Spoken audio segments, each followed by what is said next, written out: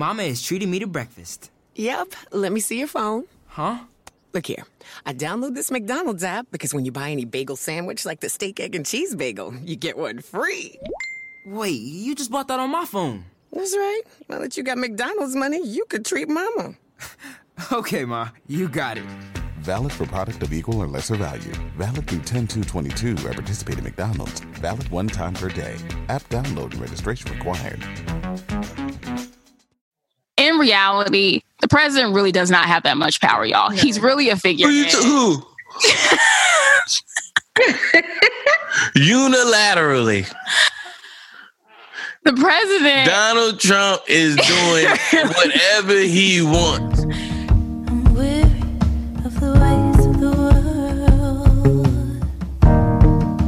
Be weary of the ways of the world. I'm weary of the ways of the world. Hello, everyone. This is Keith Roberson, and you are listening to Thank God for the Group Chat. I am here today with Victoria and Tabitha Gibson. Are we doing government names? Are we doing last names? Now. I did it now. I mean, it's editable. All this stuff is editable. No need to. Lon is not with us today. We wish Lon well, and we thank God for him as the host of this show and just as a brother. So Tabitha is here with us today.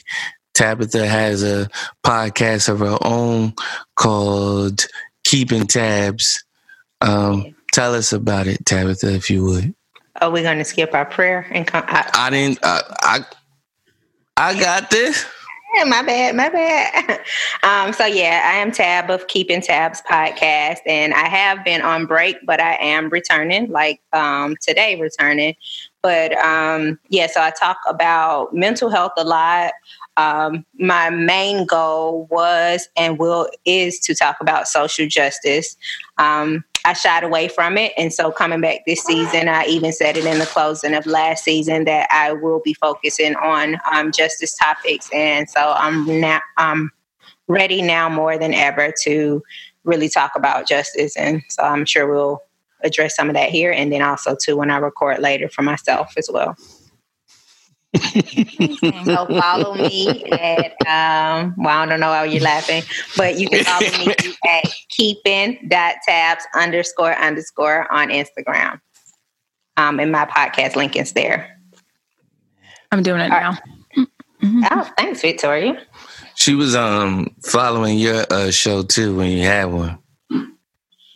Victoria. I feel like that was shade. It's not. It's because if it was shade, it would just be on me. It wouldn't be on anybody else. Okay. So, guys, we got a lot of heavy things to discuss today, and this is a very atypical podcast. So we are definitely going to need the Lord's help, just like we do every day, but asking for even more grace on today. So, Father, we thank you, Lord, for who you are and for allowing us to know you even in this time. It's so pivotal to know you, to have an anchor, not just for hope, but an anchor for our souls, Lord. We ask that you would, as you are in our lives, be with us even now, Lord God, as we discuss these topics, as heavy as they are, as polarizing as they are, that you would give us the words to say, that you would give us the insight that we need, not just for ourselves, but to anyone that would hear us and to anyone that would hear us and then go out into the world and reiterate or regurgitate what they heard in this podcast. We ask that your spirit would just take over and that you would increase as we decrease. We love you and praise you. In Jesus' name, amen. Amen. Okay, so yeah, right. I'm just trying to mentally prepare myself. Mm-hmm. So I'm glad that Tabitha is here with us today, especially like being in Miami. Tell us what's going on in Miami. Like, so we've been covering a lot of like the COVID-19 stuff in the different regions and areas of it, you know, like that it's affecting, and it's affecting America, period. But like, what is it like down there? It's definitely affecting here as well. One thing I noticed that is different, I was in Atlanta and Texas last week. Miami, the city in itself, we're required to wear a mask everywhere we are. And so I think when we're outside of the house, of course, and other places, it seems like it's kind of recommended, but not required. But it's definitely taking place here. Everything started opening up last week or the week before last. Everything started opening back up. So it was to open up in phases. I don't know if that's still the case or not. So yeah, that's where we are. We still have cases of it just like everywhere else, but. Like, how are you guys handling the shelter in place situation? I mean, I'm also finding out that different areas of the country call it different names, you know? So like, what are they calling it where you are? And like, do you feel like Miami is handling it well? Yes, it's called shelter in place here. And I think it's different for everyone. I think there is different groups of people. There are some people that understand like, man, this is something that we haven't seen before. It's spread and we don't want it to spread. So we are going to follow whatever instruction we have and stay in place, which of course we know that those instructions have changed from week by week. But so some people are saying, okay, because I know there's something out there that I am not familiar with, I'm going to stay in place. And then there's some people like, man, stop playing. Like, this isn't serious. So let me just hang out with my friends. Let me just go here, go there. And so, and then there are some people that's like, okay, well, I still want to connect. And I feel like I may fall in that space. Like, I do want to connect with some people, but I don't want to be just out and open with everyone and everything, because there's a realness that there is a disease, there is a pandemic that is here and present with us. So though the economy is opening back up, that does not mean that the disease has left us. And also too, from my understanding, there is still no cure. So there isn't. Just in case anyone was confused, there is not. What's crazy is, you know, we've been seeing these protests, and I plan on being a part of one on the 5th, and I'm revving up for that, and I'm praying about that. And I started thinking like, well, you know, this isn't the trajectory I planned on going down, but I really started thinking about like, wow, like something serious could happen. Right. I'm not going to lie. Like, I looked at that, like I saw a picture. I was like, oh, that looked like coronavirus. Like, just how many people are close together. And I definitely understand the cause, and I understand. I completely understand it at the same time. Like, okay, nothing has changed.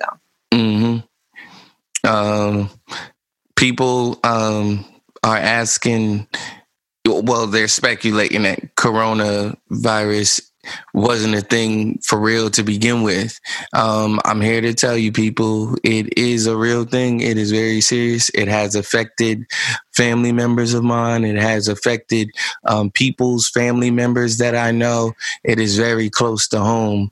People have lost their lives due to this virus. It's not, well, I'm not going to say that I'm not going to speculate any further into like the conspiracy of it all. But no matter who came up with it or where it came from, it's here and it is a real thing. So because you see people protesting and they're huddled up and they're in close encounter and close proximity with one another, that does not mean that it has gone away. Yeah, it's just not the number one trending topic right now. right. And in my opinion, rightfully so, but it is a close second. So I don't want to start heavy as like maybe 10 minutes into the podcast.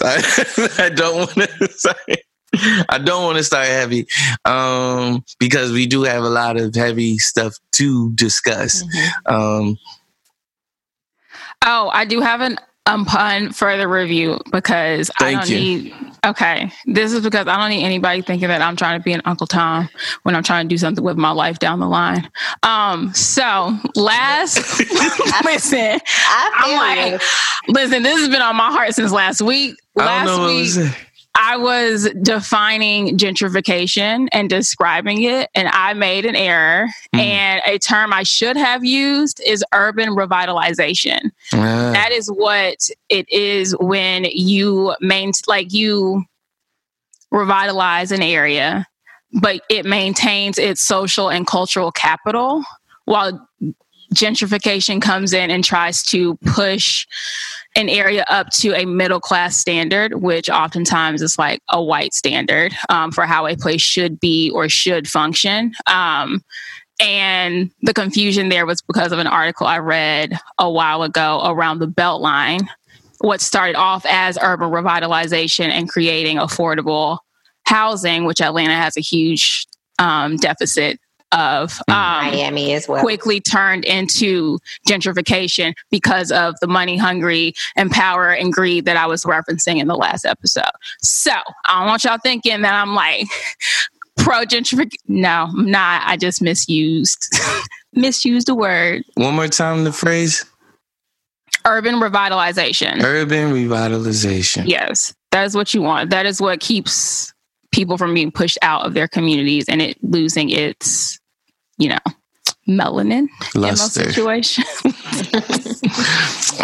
Thank you. I'm pretty sure I got some UFRs as well, but due to recent events, probably, it slipped my mind. What was I going to say? And I had forgot. I thought I didn't pray, so I was about to pray again. But that's why I paused. Hey, sometimes I was like, you need a double. Wait a minute, I don't think we prayed.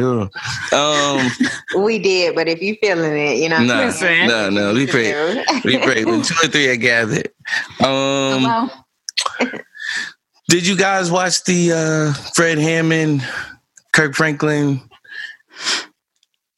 celebration? Yeah. I didn't. No. I was trying to actually get to it after you sent information about it too, but I've been working today, so I haven't gotten to it yet. But tell me about it. I want to hear about it. I want to learn about it as everybody else. Victoria, did you see it? Not in its entirety. I watched parts of it. I'm sorry. I was tired. I was sleeping on and off all day yesterday for obvious reasons. So, what parts did you see? I saw Kirk being a peak hype man. I saw Tamala Man into the building, though. She did. She's excited. Yeah, are you a Tamala Man fanatic? I never knew this. Oh, I appreciate her. I wouldn't call myself a fanatic. I feel like it's a strong word. I love me some Tamala Man. Fan? You like fan better? It's the right. Fan is fine. Fanatic. I know. I mean, it's the same thing. You do I know it is, but like optics, it just sounds. It's just more audibly appealing. Okay. So you saw Tamala Man, and you saw Kirk Franklin being a hype man for Fred Hammond. Which was a beautiful thing. Like what I saw, I was like, because I just kept seeing people say, like, this is what I needed, like, this is everything, blah, blah, blah. And from what I saw, I was like, I want to revisit it. I just was not in the mind space to be fully present for it the way I want it to be. Okay. So I do want to circle back to it, though, because what I saw was beautiful, in my opinion. You can catch all of these. If I'm not wrong, I don't know about this one. I haven't look for this one yet, but you can find all of them on YouTube for the most part. That's true. Yeah. I think it should still. Well, no, it might be too late now. Never mind. I mean, they took it off the moment that the moment that it was over. You can save lives, but quote unquote, hater. No pun intended, but you can save Instagram lives and put them on and have them saved for like 48 hours or something like that. You can. Yeah, but I don't think they was doing that this time. But you can, if you guys haven't seen it, you can find it on YouTube. I plan on going to sleep to it tonight. It is on YouTube. Is it? Mm-hmm. Like I see it here. Probably says something like Full Battle or something like that. It just says Versus Presents from what I see, but it's a few different people have it on here, but Versus have it on here as well. Yeah. Am I the only one bothered that is Z-U-Z? Like, I could never say Versus. You know what dawned on me? Versus. You know what dawned on me yesterday? What? It was the title of it, right? I'm like, you dropped the ball on the title of this thing. You were so close to naming it Versus, Verses. That would have been a fire title. So close. It does not make sense. I'm like, So close. I'm like, why are we saying Versus? It's Versus. Especially if you guys aren't calling, it's not a battle, it's a celebration. I'm like, shut up. I don't want to see any. This was the last celebration that I wanted to see. So here's my thing, right? I had the issue with, and we'll talk about it. Oh, ladies and gentlemen, sorry. I get online about this all the time, just diving into a topic and not fully like introing it. But Fred Hammond and Kirk Franklin were the two going head to head in the latest installment of the Versus series. They had a quick Zoom call with Timbaland and Swiss Beats, who looks like the male Alicia Keys. And now I completely get it now. But people always say you start looking like your significant other. Mm-hmm. I see it often. He didn't look like Mashonda. That's not his significant other. Yeah, they're right. He never looked like Mashonda. Well, that's okay. So, we do not condone. That's how you know. That's how you know they wasn't. That's how you know they wasn't supposed to be together. No. They don't look like cousins. No. No. But anyway, Kirk Franklin and Fred Hammond, they showcased. I didn't count, but they said it was 42 of their. I'm assuming it's their favorite songs because it wasn't what I would say were the quote unquote hits. But they put these songs together. They went head to head, quote unquote. And that's the thing, right? That's the thing I hate about this. But anyway, they played their songs back to back, and honestly, I'll say it was the best one that I've ever seen. And I didn't expect anything less from these two gentlemen. I didn't. Yeah. Kirk Franklin is a showman. Fred Hammond has been doing this for probably over 40 years. Oh, 40. Fred Hammond is like 60. Which is crazy. I kept looking at him and I was like, this man does not like. I was like, who is this? It's Fred Hammond. No, I know it is, but I was like, he looks so good for his age. It's amazing. I love it. I'll be honest. I'll look at my parents, right? And because they're almost 60. But I look at my parents and then I see other like late 50-year-olds, and I don't think like that's how late 50-year-olds should look. Because it's so when I see Fred Hammond, I'm like, yeah, that's how you should look at 60. That's fair. Okay. You know what I mean? Fred Hammond, okay. Fred Hammond not eating from the king's table, probably. You know what I mean? You don't get that reference? It's a biblical reference, Victoria. I'm clear, but no, I don't get it. You don't get... Okay. So Daniel, Shadrach, Meshach, and Abednego, these are their slave names. They had to go before, was it Pharaoh, Tabitha? It was some type of, was it a Pharaoh for real? I believe it was. I know what you're talking about. It was some type of ruler, emperor, or something like that. They had to go before him, and it was a group of young men that they enslaved, and they said, "Look, take the handsome of this lot of the nation. I want the handsome young men of this nation. They're going to come and serve me. We're going to teach them. They're going to learn of us, and then so that they can be well-to-do people in this kingdom, but they're going to be a part of this kingdom, and they're going to be servants, right? Shadrach, Meshach, and Abednego, and Daniel, they were Israelites. Yes. Mm-hmm. Yes. I always get that confused. Like, what's the difference? But they were Israelites, and because they were Israelites and they were good Israelites, they were like, look, we can't eat this food that you guys have prepared for us. And they was like, well, you go and eat it. And it was like, time out. How about this? How about you give us, I don't remember the amount of time, but they said, how about you give us this certain amount of time to eat the things that are acceptable to eat, things that our God has ordained for us to eat, or has said this is okay for us to eat. How about you do that for about, I think it was like, I don't even want to speculate on the time. Give us a certain amount of time, and then see if after this certain amount of time, we don't look better and are smarter than the people who have eaten from this table.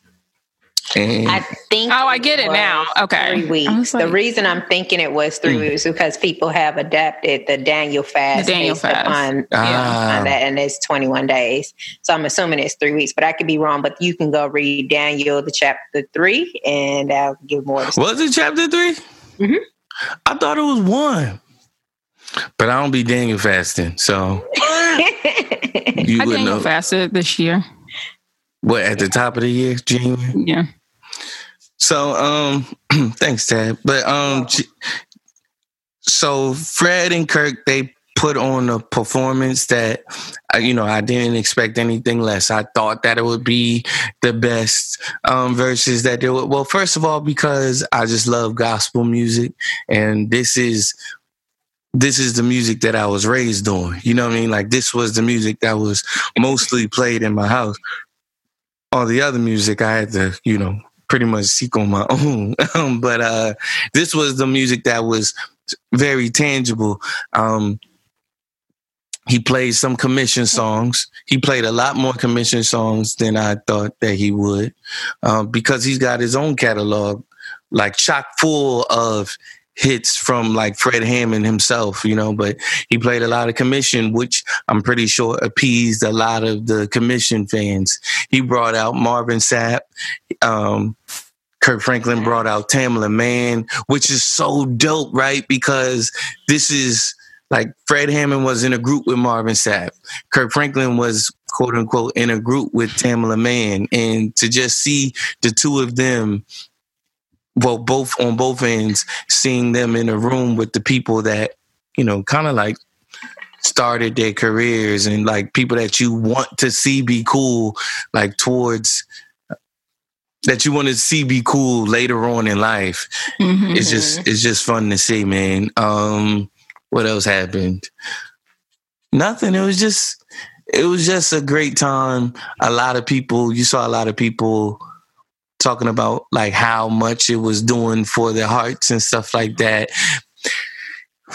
Kirk and Fred are like two dudes that you can tell like really love the Lord, Mm-hmm. Be like because to me, you see them be like very unorthodox, in their approach to people, in their approach to Christianity, in their approach to just whatever tradition is. You see them being very unorthodox. Like the other day, Fred posted, I forget who was smoking weed to his music. I think it was Steve Jackson. Steven Jackson was smoking weed to his music. And he was like, weed and gospel music, that's what I like. And he was listening to Fred Hammond. Fred reposted it. You know what I mean? And Fred was like, blah, blah, blah, blah, blah, blah, blah.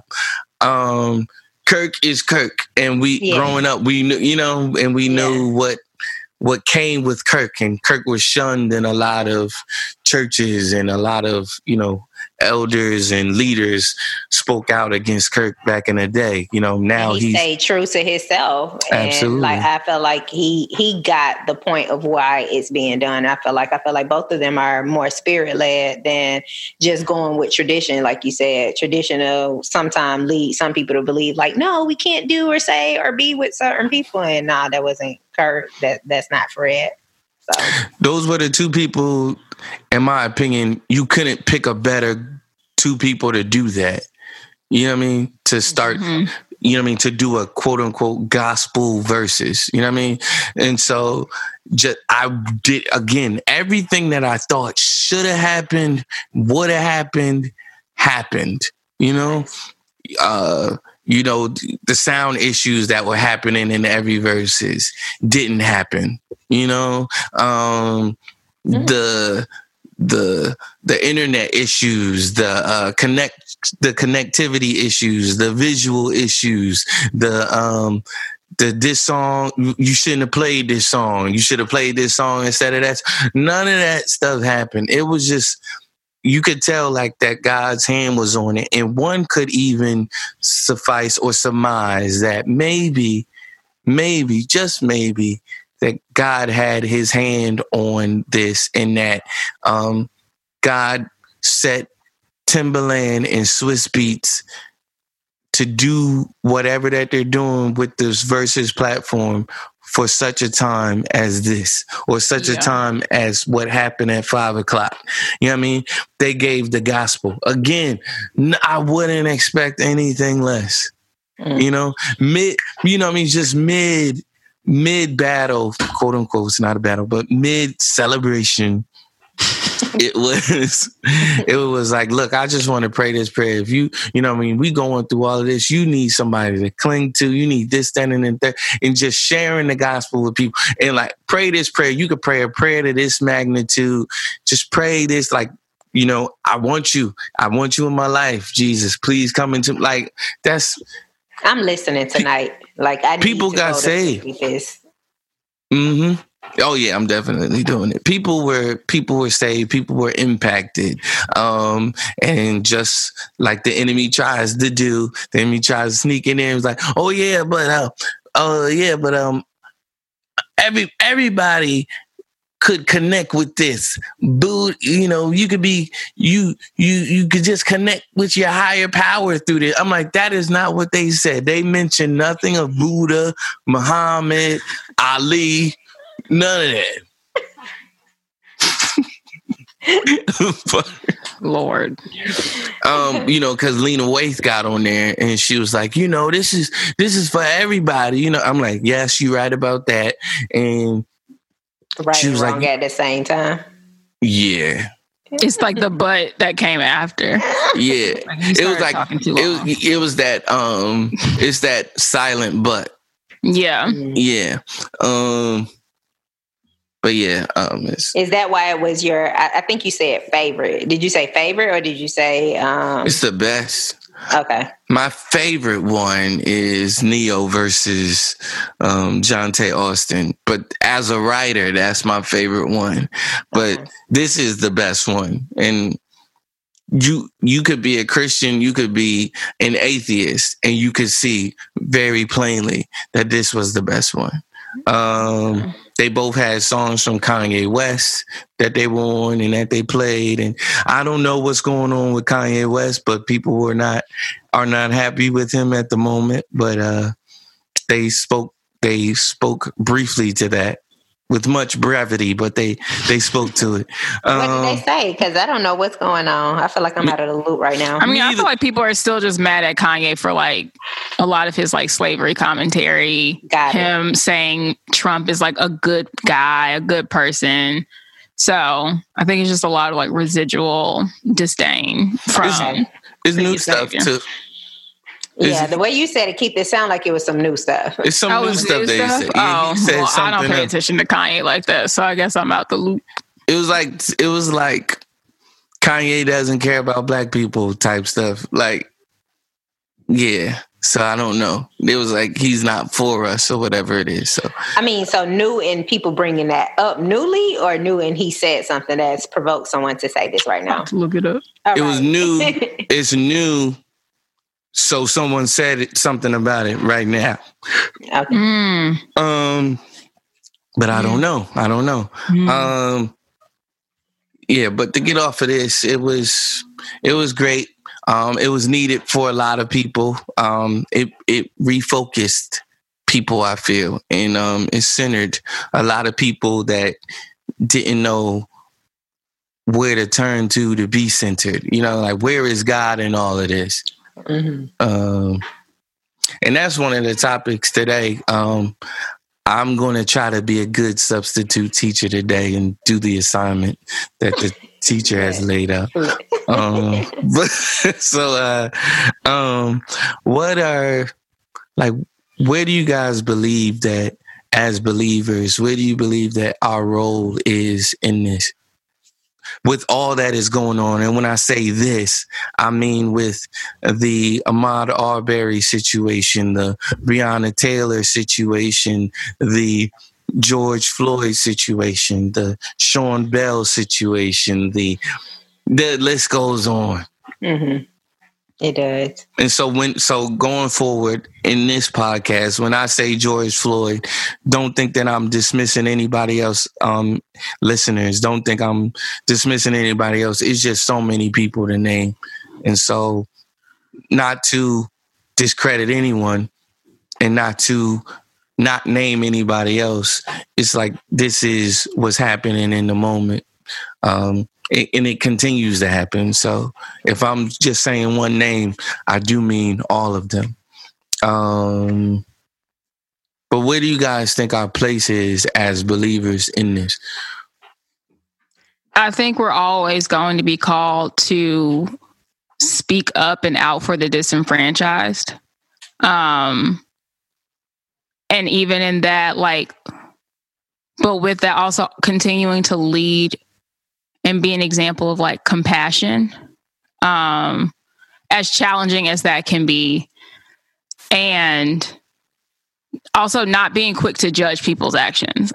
And I say that more so around the riot, just the language being used around, rioting, vandalism, so on and so forth.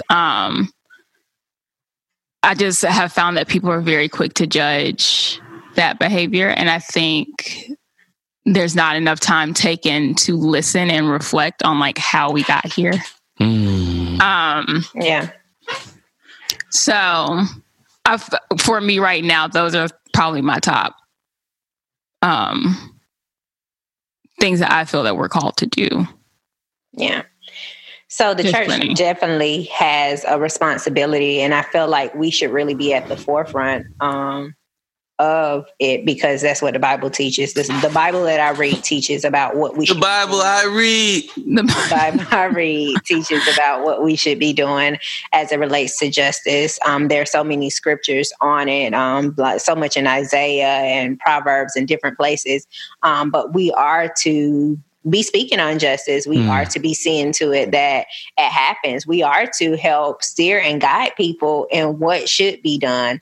So that means that's us taking a step back and seeing what should be done. One of the things that Professor Mike said when he spoke, I'm speaking of Killer Mike, one of the things that he did say, this is a time to plan and strategize and to really see where to go. So I don't expect everybody to know offhand what we should do or how we should go about doing it. But I do expect everybody to be, especially in and of the church, to be taking a position to figure out what is it that we should be doing that can help make a difference, because our system is corrupt. It's been corrupt from the beginning, and we should be fighting against that system, a system that would lock someone up who's defending a household. Speaking of Breonna Taylor, that would lock someone up who's defending a household, but don't do anything at all as it relates to people who are not going about business in a right way. Like that, they can just walk away from that. Like, even if it's to say, hey, we are sitting all these officers down from their job now because we realize that this whole department needs better training. We failed somewhere. Like, do that. But for you not to do anything, like, that shows how much you care about us. And so not just even speaking of the system, like the church, like, I want to hear and see you say something. If it's not in your heart, don't say it. But that also shows us where you are with things. And so the church does have a responsibility. Exactly what that responsibility is, I can't fully say what that is, but we should be figuring out what that is, and we should be leading and championing it. Because if we're not, then people, we're going to continue to see this Black exodus from the church, because the church is silent on the things that the Bible speaks about. And so, like, you're silencing the word because of what's inside of your heart as a racist, as someone who is too scared to move forward in it. And you're causing people to leave because you are not doing what the Bible tells us to do as far as seeking justice for the oppressed. Amen. Yeah. I think there's also a level of like radical reconciliation that needs to take place. Because I feel like too often churches get too political for me. Sure. And I feel like oftentimes that is what keeps them from speaking out on things that they 100% should be speaking out against, or speaking up for people who are not being paid attention to, who are being, overlooked, or like not provided for, like not taken care of by the people that are supposed to be taking care of them. And I think a lot of that is driven by like church politics of who is your constituent, like who makes up your church body. And I think, again, I just think politics come into play far too much when it comes to like the silence of churches. And for me, like, that speaks volumes about your character. Yeah. I agree. I think you guys make great points. We have to take a quick break. We'll be right back after. Are we doing messages? I don't know, but we'll be right back. Lon, please don't play that elevator music.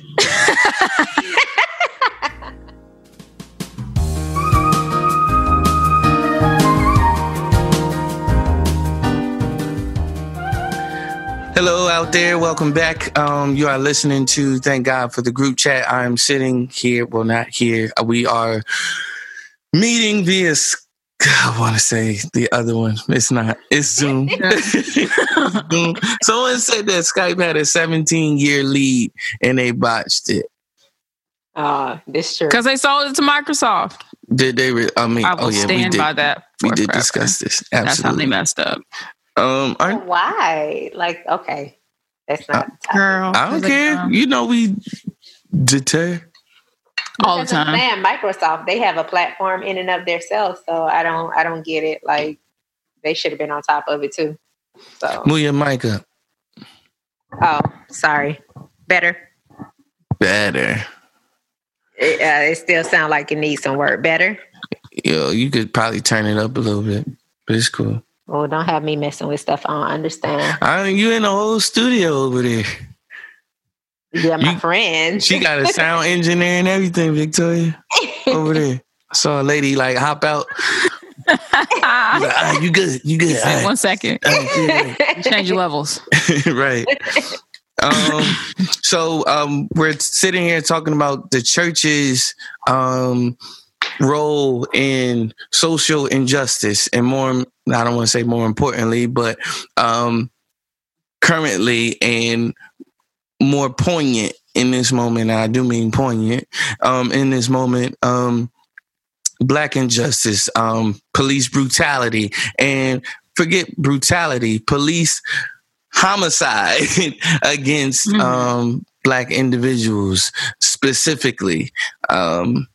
Yes, we do know that cops have killed other races. There was a young man that passed away yesterday who was allegedly murdered by a police officer as he was protesting yesterday. He was white, and his parents are saying, where is the outrage? I'll speak to that very quickly. We are severely sorry for your loss, for this young man, for your son, who you care very deeply about. And we do appreciate that he was out there and that he gave his life for this cause. But the truth of the matter is, more than likely, justice will be served for your son. We believe that more than likely justice will be served for your son because of the color of his skin. Just like that, the inverse of that is why we are protesting. The inverse of that is why people are looting. The inverse of that is why there is such outrage. Again, we are sorry for your loss, and we do thank him for being an advocate and for being an ally, and he will be missed. And I don't want to say this casually or very cavalier. We don't want his life just to be a casualty of war. We definitely want it to mean something. And so we thank you for giving your son life so that his life even meant something in this very moment. But going forward, we were talking about as a church, or as the body of Christ, how should we respond, and what should our response be to this? I want to continue to give you guys the floor if you're not finished saying what you're saying, because I think I differ a little bit. I mean, you were the one speaking before our short break, so. Was I? I was just saying we going to break. Okay. I thought you were giving your thought as far as who should be responsible, or if the church should have any responsibility in it or not.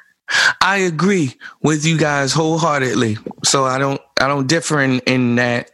I don't differ in you guys' opinion to what you have spoken to. It's more so like an add-on. Mine is like and.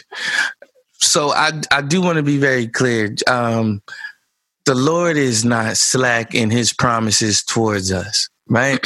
The Lord has not turned a blind eye or a deaf ear to what is going on in the world, let alone this country. Fanatic, not to use the term again, but his actual name is Fanatic. He was saying, like, look, if you think that the world is coming to an end because of what is happening in America, please don't be that self-centered. This stuff has been happening all over the world.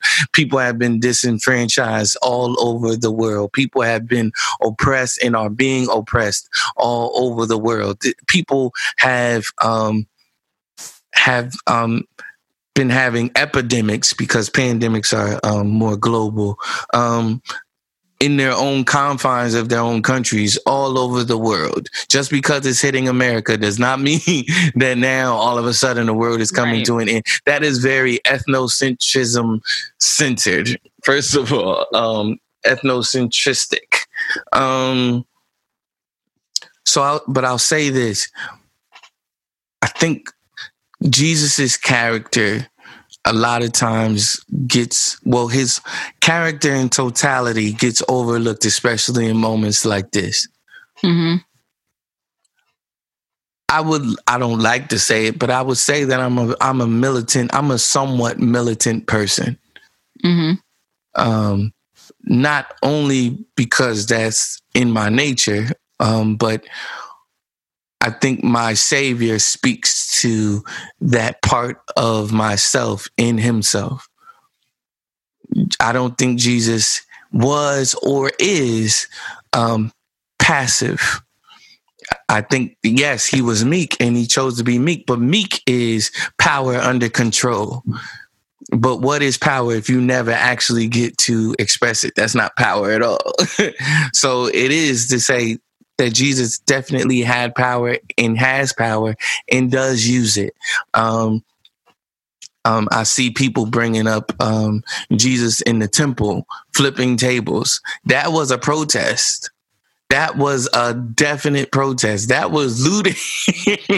That was looting to some aspect, definite. But of course, people would like to say, and it's true.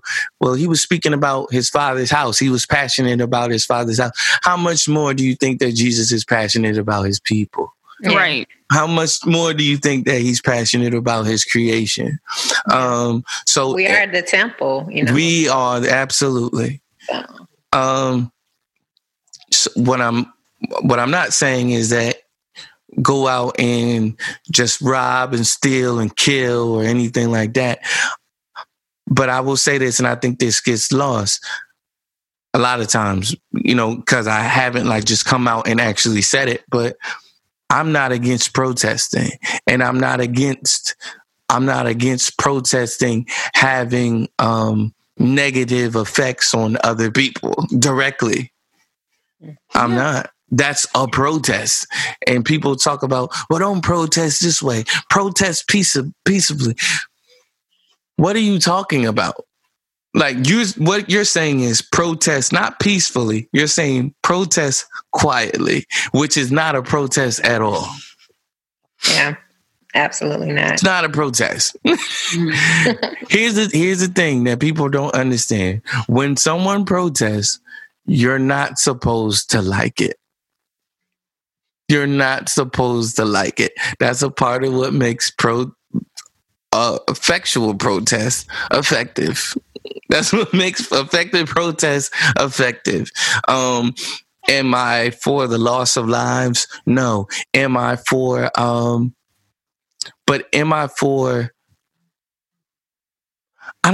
here's my thing, man. It's hard to balance the whole idea of someone lost a life, but there is no recompense for anybody else. You know what I mean? For the opposing party. Yeah. Again, if we look at our faith, and I don't want to be this guy, and I'm usually not this guy in particular, and I don't want to take the gospel out of context, but it's kind of like what we talked about the other episode, right? We talked about Botham Jean's brother running up to his murderer. And I'll leave it at that. Running up to his murderer and just embracing her, saying, I forgive you. And that has been us as a people. These people have not apologized. They have not repented. Repentance is a changing of the mind. Your mind is changed about a situation and you begin to walk in repentance. My mind is changed. So my actions are going to show that my mind is changed. Mm-hmm. And so, but you don't really get that. You get people just waiting until it dies down. Mm-hmm. You just wait until it dies down. Yep. And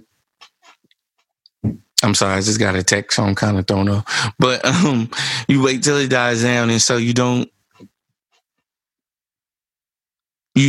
have to feel any weight or gravity of the situation. Mm-hmm. Yeah. I had a couple white people hit me up this past week, and they both asked me, "What can we do?" Yeah. What can we do? That was a question I got as well. Yeah. I don't like that question. I would just like to clarify. I love the question. I don't like it when you're asking me as a Black person personally. Well, why? I love the question because who else are you supposed to ask? You know what I mean? As a Black, ask Google. Okay. So here's my thing. I was talking to my mom about this earlier. Mm-hmm. First, sorry, I don't want to cut you off. I wasn't. I'm gonna wrap this up real quick. I'll say this. I love the question because it puts the onus and the weight on you now, because now you can't say that you don't know. Now you ask the person who this situation and or situations is affecting directly, what can I do to not just make you feel better, but what can I do to appease this and make this right? Not appease, but what can I do to make this right? And I don't like the word reconcile, because reconcile meant that you guys were cool at first. Like, it was never cool. You know what I mean? Like, I don't know. I don't even know if concile is a word, but you know what I mean? We can't read anything if never was before. But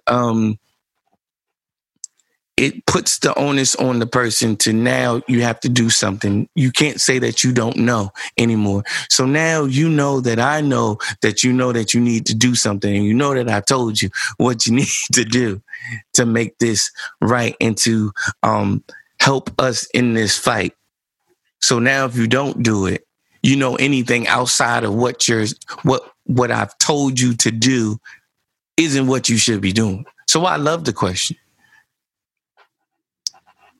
But why don't you like it? I think for me, I want to know that, like, I'm happy. Here's the thing. I don't want anyone to think I'm happy to answer questions, but I want to know that you take an initiative already on your own. I don't know. I feel like I'm just like, in the age of information, like, there are so many resources that have been shared time and time again that we've been sharing time, like, over and over and over and over again. So for me, I'm just kind of like, what can I do? I'm like, we've already told, like, you know what you can do. Like, this isn't the first time we've been here.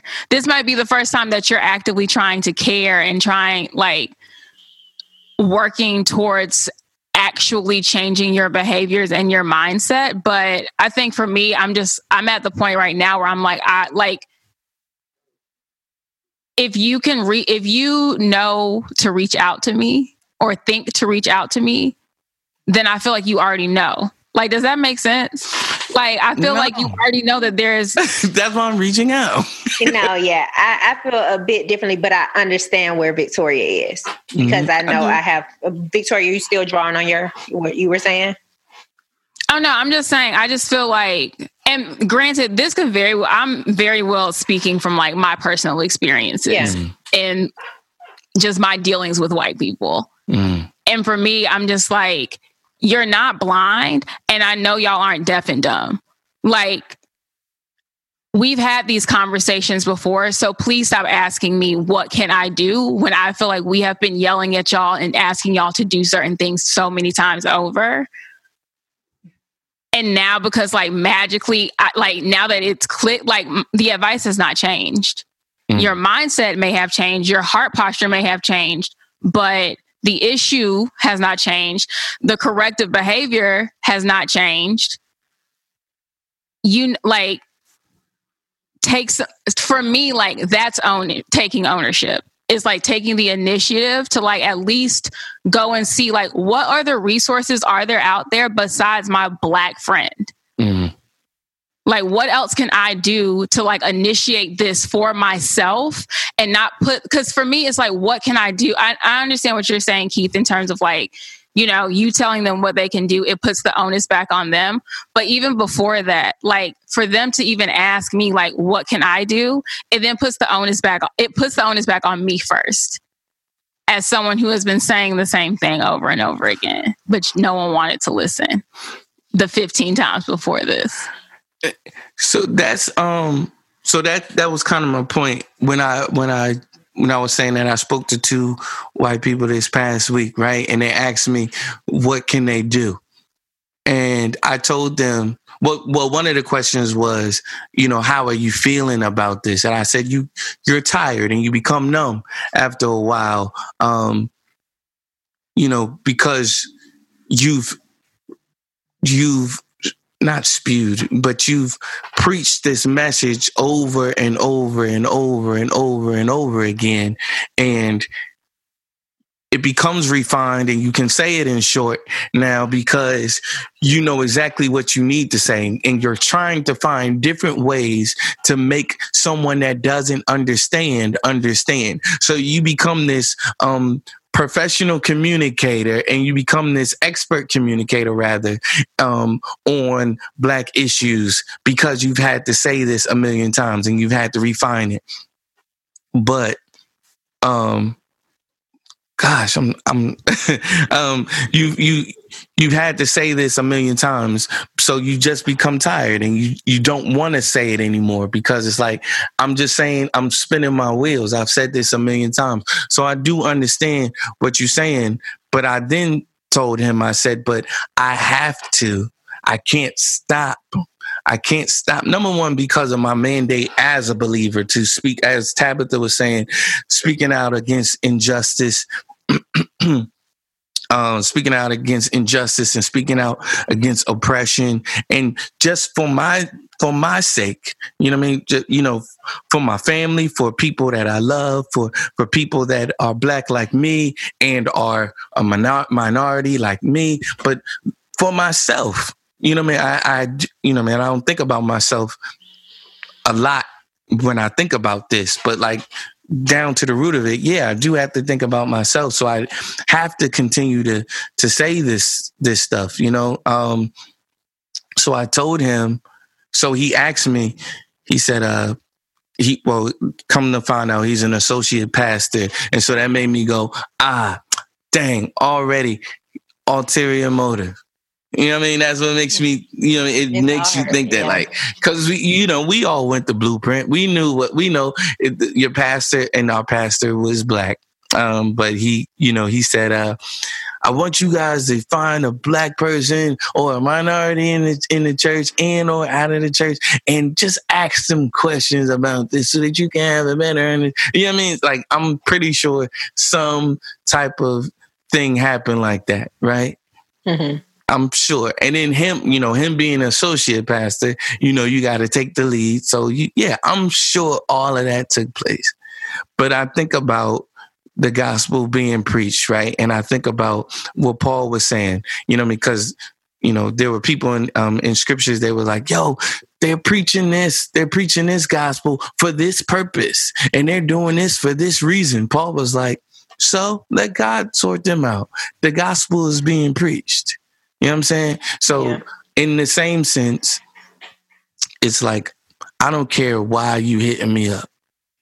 You now have this information in your head. I don't know what you've been through. I don't know what anyone else has told you. I know what I'm telling you right now. You know what I mean? And I told him, I said, listen, it's not a grandiose. So when you ask me, what can you do? And I said this to the white woman that hit me up as well. And she's definitely an ally. I have no qualms with her in that regard. I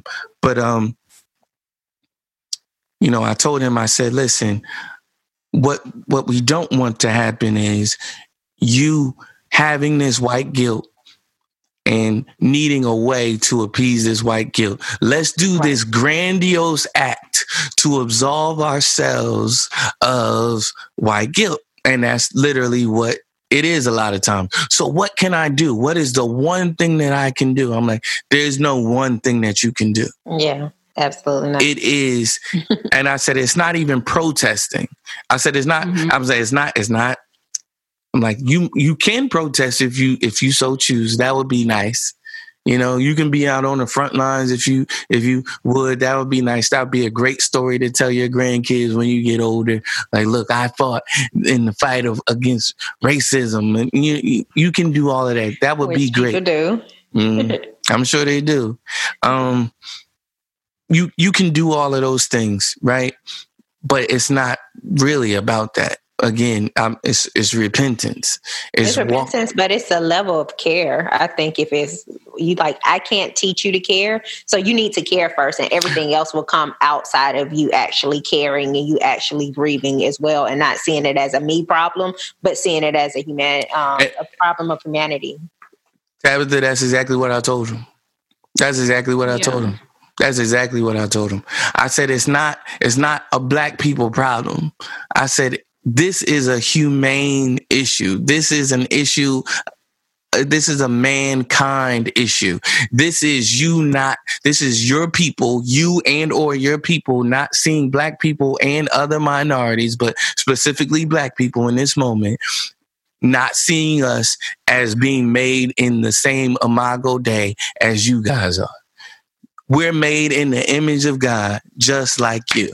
And so anytime you oppress us, that is an indictment on how you see God. Point blank, period. Yeah. Keith, I think you hit the nail. What happened? No, I was going to say I wanted to jump in when Keith was done, but go ahead, Victoria. Oh, no. Well, I think so. While you were speaking, I feel like I identify why, like the root of why I don't like that question is because I feel like it presents as like they are looking for like that one solution. Yes.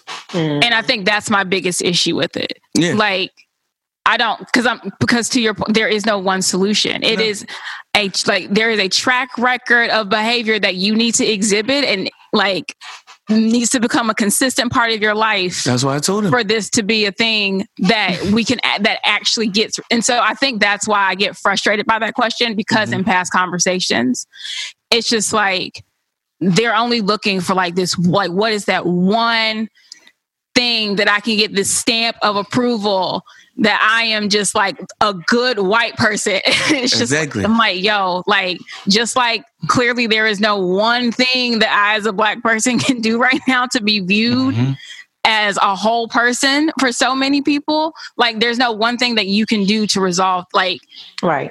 This is centuries of hurt and centuries of pain. And like, I think that's why I'm just like, like, that literally hit it. I was like, that's why I don't like that question. Because there's no one answer. I told him, I said, it's not one thing that you can do. I said, it is, and I came up with the term in a moment.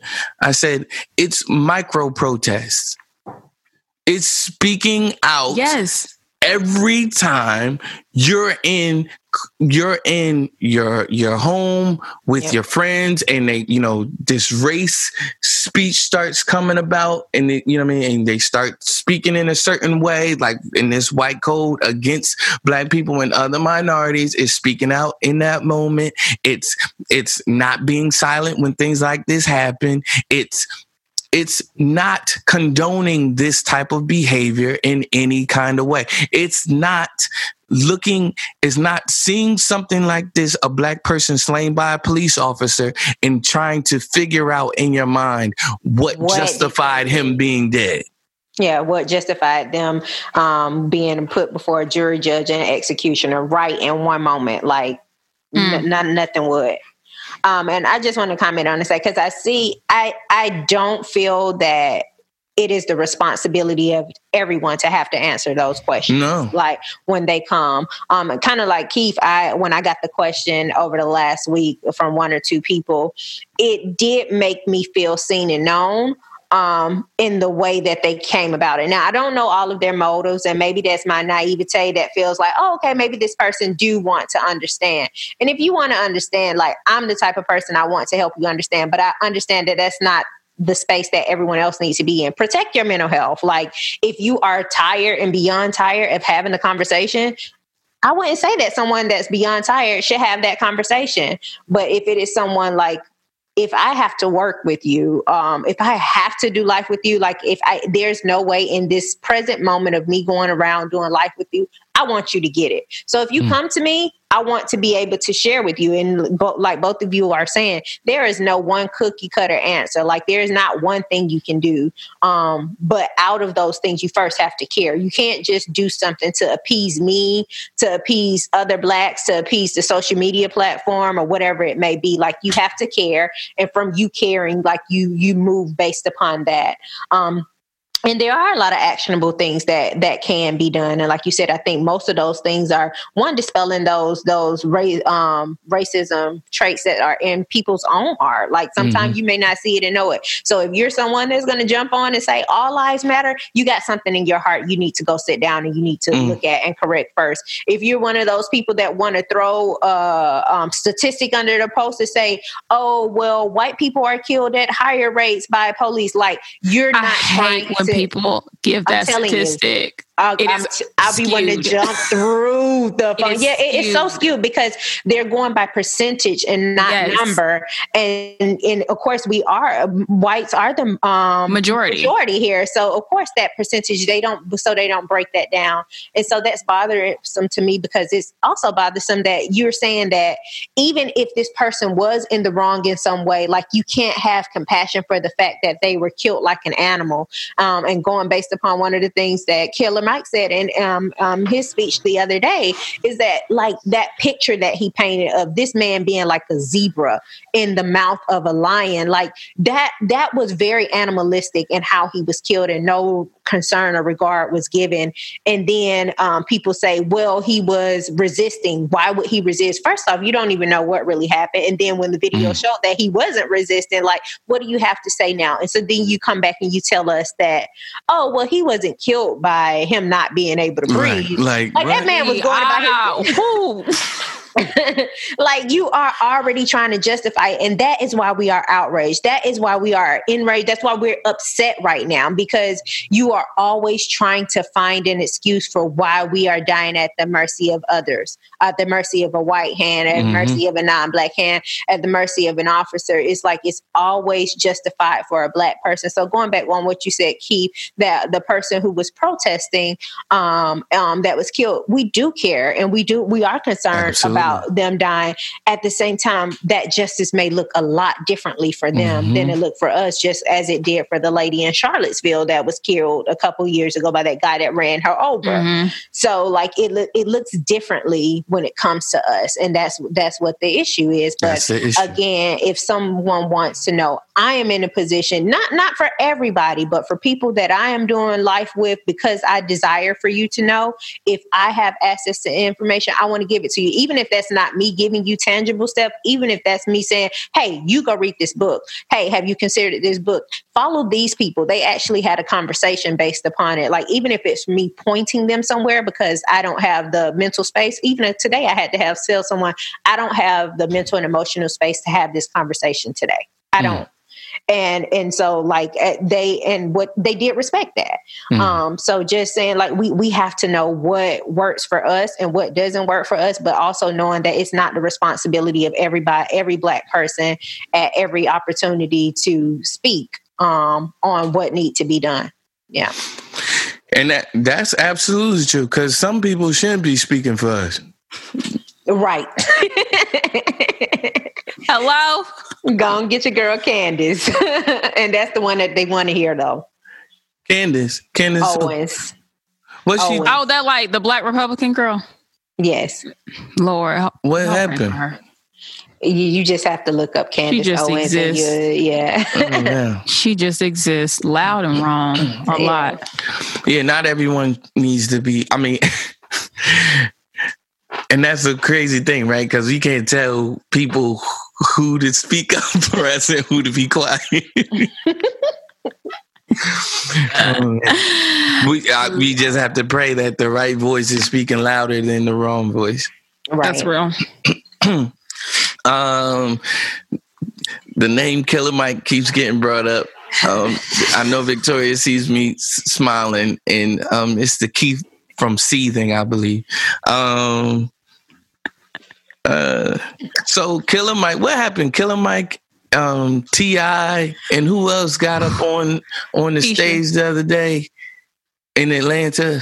Oh, T.I. got up there? I didn't know that. And that stupid looking shirt. He was one of those people that shouldn't have been speaking in that moment. 100%. So. Now I have to find the whole thing. I only saw Killer Mike's part.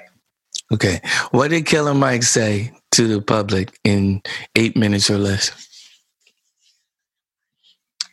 His speech was 8 minutes, so hopefully we can say it in 8 minutes or less.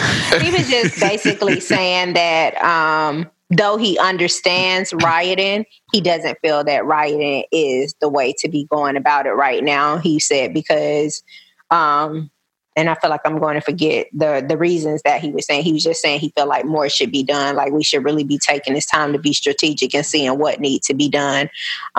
He spoke about how he comes from a family of officers, leading all the way down to the original 8 who could, and I guess the area he's in Georgia, who could not dress out with other officers because they were Black.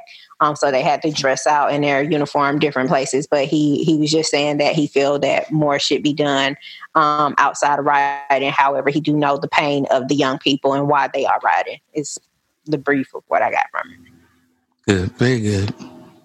Victoria looked like she wanted to say something, but she like,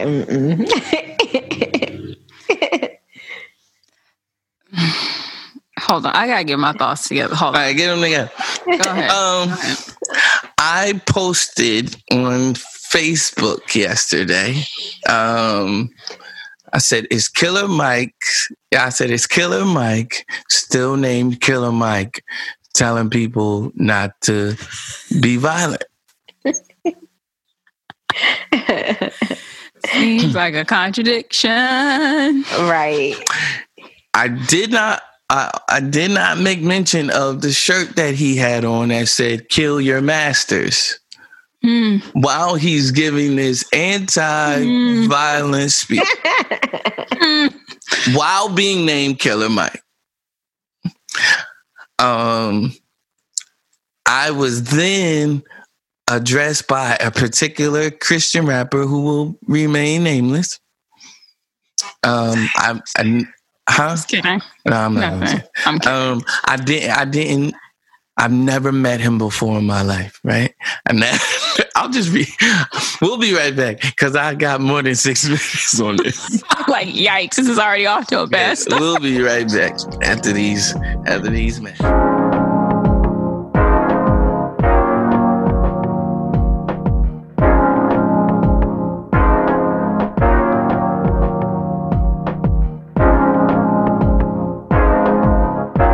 Hey guys, we're back. This is Thank God for the Group Chat, and I have Tabitha and Victoria here with me, and we are discussing. Where I left off was there is a particular Christian rapper, and I'll say this, and I don't care. I don't like Christian rappers. I don't. As people, I don't like. I don't.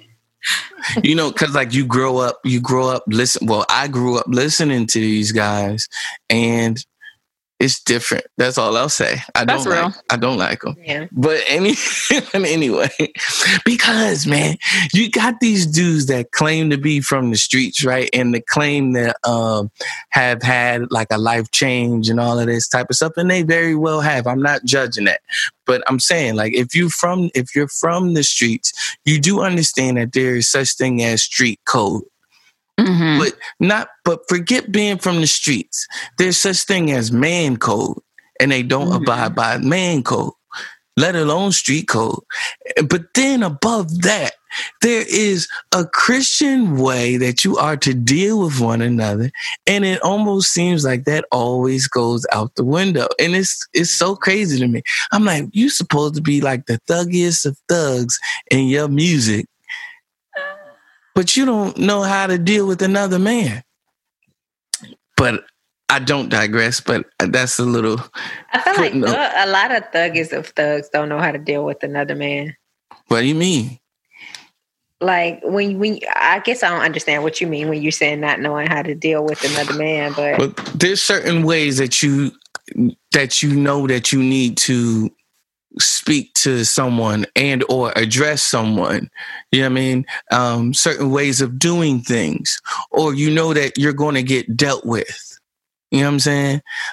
Somehow, some way, some form, whatever it may be. You know that you're going to get dealt with somehow. So you better follow these guidelines. You know what I mean?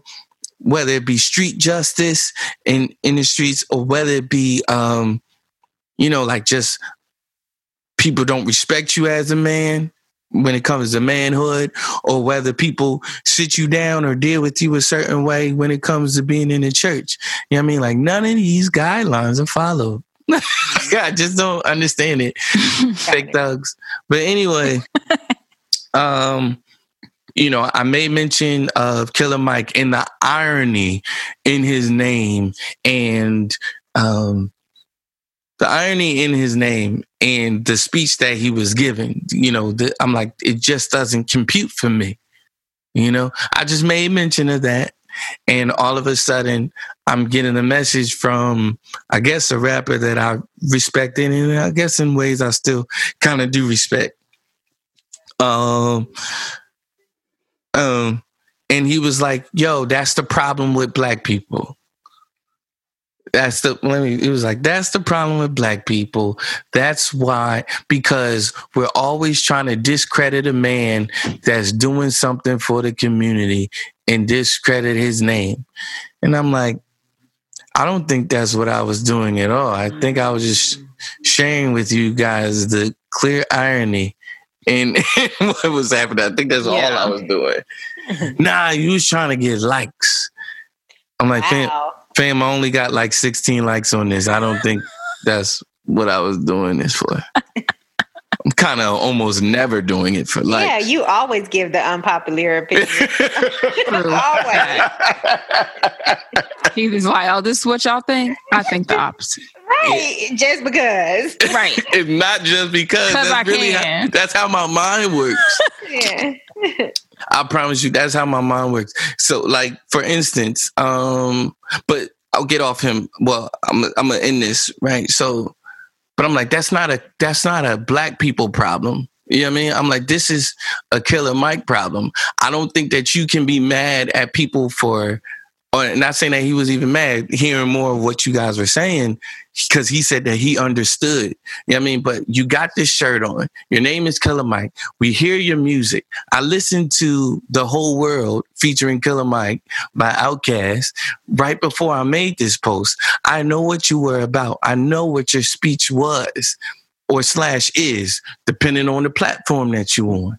You know what I'm saying? So I'm not discrediting him. I'm just saying you also can't be mad. In addition to you not being mad, you also cannot be mad at someone that says, nah. Because to you, violence was once an option. Violence at least once made sense. You know what I'm saying? I'm like, it's clear. I didn't get that he was saying not to be violent. At least that's not what I understood it to say. Okay. I think he's one of the things that he did say, and I actually he said something about don't burn down the house where you live or something like that. It is your duty not to burn your own house down for anger with an enemy. So he was saying don't destroy where you have to sleep because you're mad at somebody else. Okay. Is more of what he's saying. I didn't get, and maybe I need to go back and listen, but I didn't get that he was saying don't be violent towards it. Just saying don't mess up your own stuff because you're angry at an enemy with an enemy. I'm with that. I'm with that thing. But it's so many things that like I'm trying to juggle right now. So he mentioned, he was like, you try to tear down a man that has and discredit a man that has done this and that for the community, and he's done way more than you in the community. Or way more than you could ever do in the community. I was like, I let it go on for a little bit, but when he kept coming back to the whole point that I was doing it for likes, and I'm like, he had too much time on his Is he okay? Yeah, I'm okay. And I think, he was looking for an issue. He found an issue with Jared though. Because Jared came in, and that's why Jared's not on the podcast today. Because I was like, Jared, because his wife. Jared got in trouble by his wife because he came to my defense like this is not what he meant. Where is this post? So Jared deleted his stuff rightfully so. Oh, okay. Rightfully so. Okay. Jared, if I'm militant, Jared is like militia. He is ready to bust heads. Yeah, all the on time. Site. Yes. But I'm like, because what you don't want to do is like run down your list of stuff that you've done for the community. You know what I mean? Yeah. Because it did cross my mind. I was like, fam, I've shaken hands with John Lewis. You know what I mean? I've been in rooms with Bernice King. You know what I mean? Like, I've marched, I've done this and that, but you can't do that. You know what I mean? Like, what are you talking about? But you just let people rock. But what was the other thing that I wanted to bring up? Because there was something in that. About his name. Did you address more of his name? I didn't address the shirt and I didn't address the name. I just think it all spoke for itself. I'm like, all right, cool. But I can't allow you to keep going on with this rhetoric that I'm doing stuff for likes. Now you impeding upon my reputation, player. That's real. Hold on. Relax. Yeah. We pieced it up. He said, I said, God bless, and he was like, yo, keep doing what you're doing for the community. I'm like, I don't know if this is sarcastic or satirical, but you do the same, sir. But I forget, there was a topic inside of that Killer Mike topic, though. I from what I understood it to be was, never mind, I don't know what I understood it to be. See?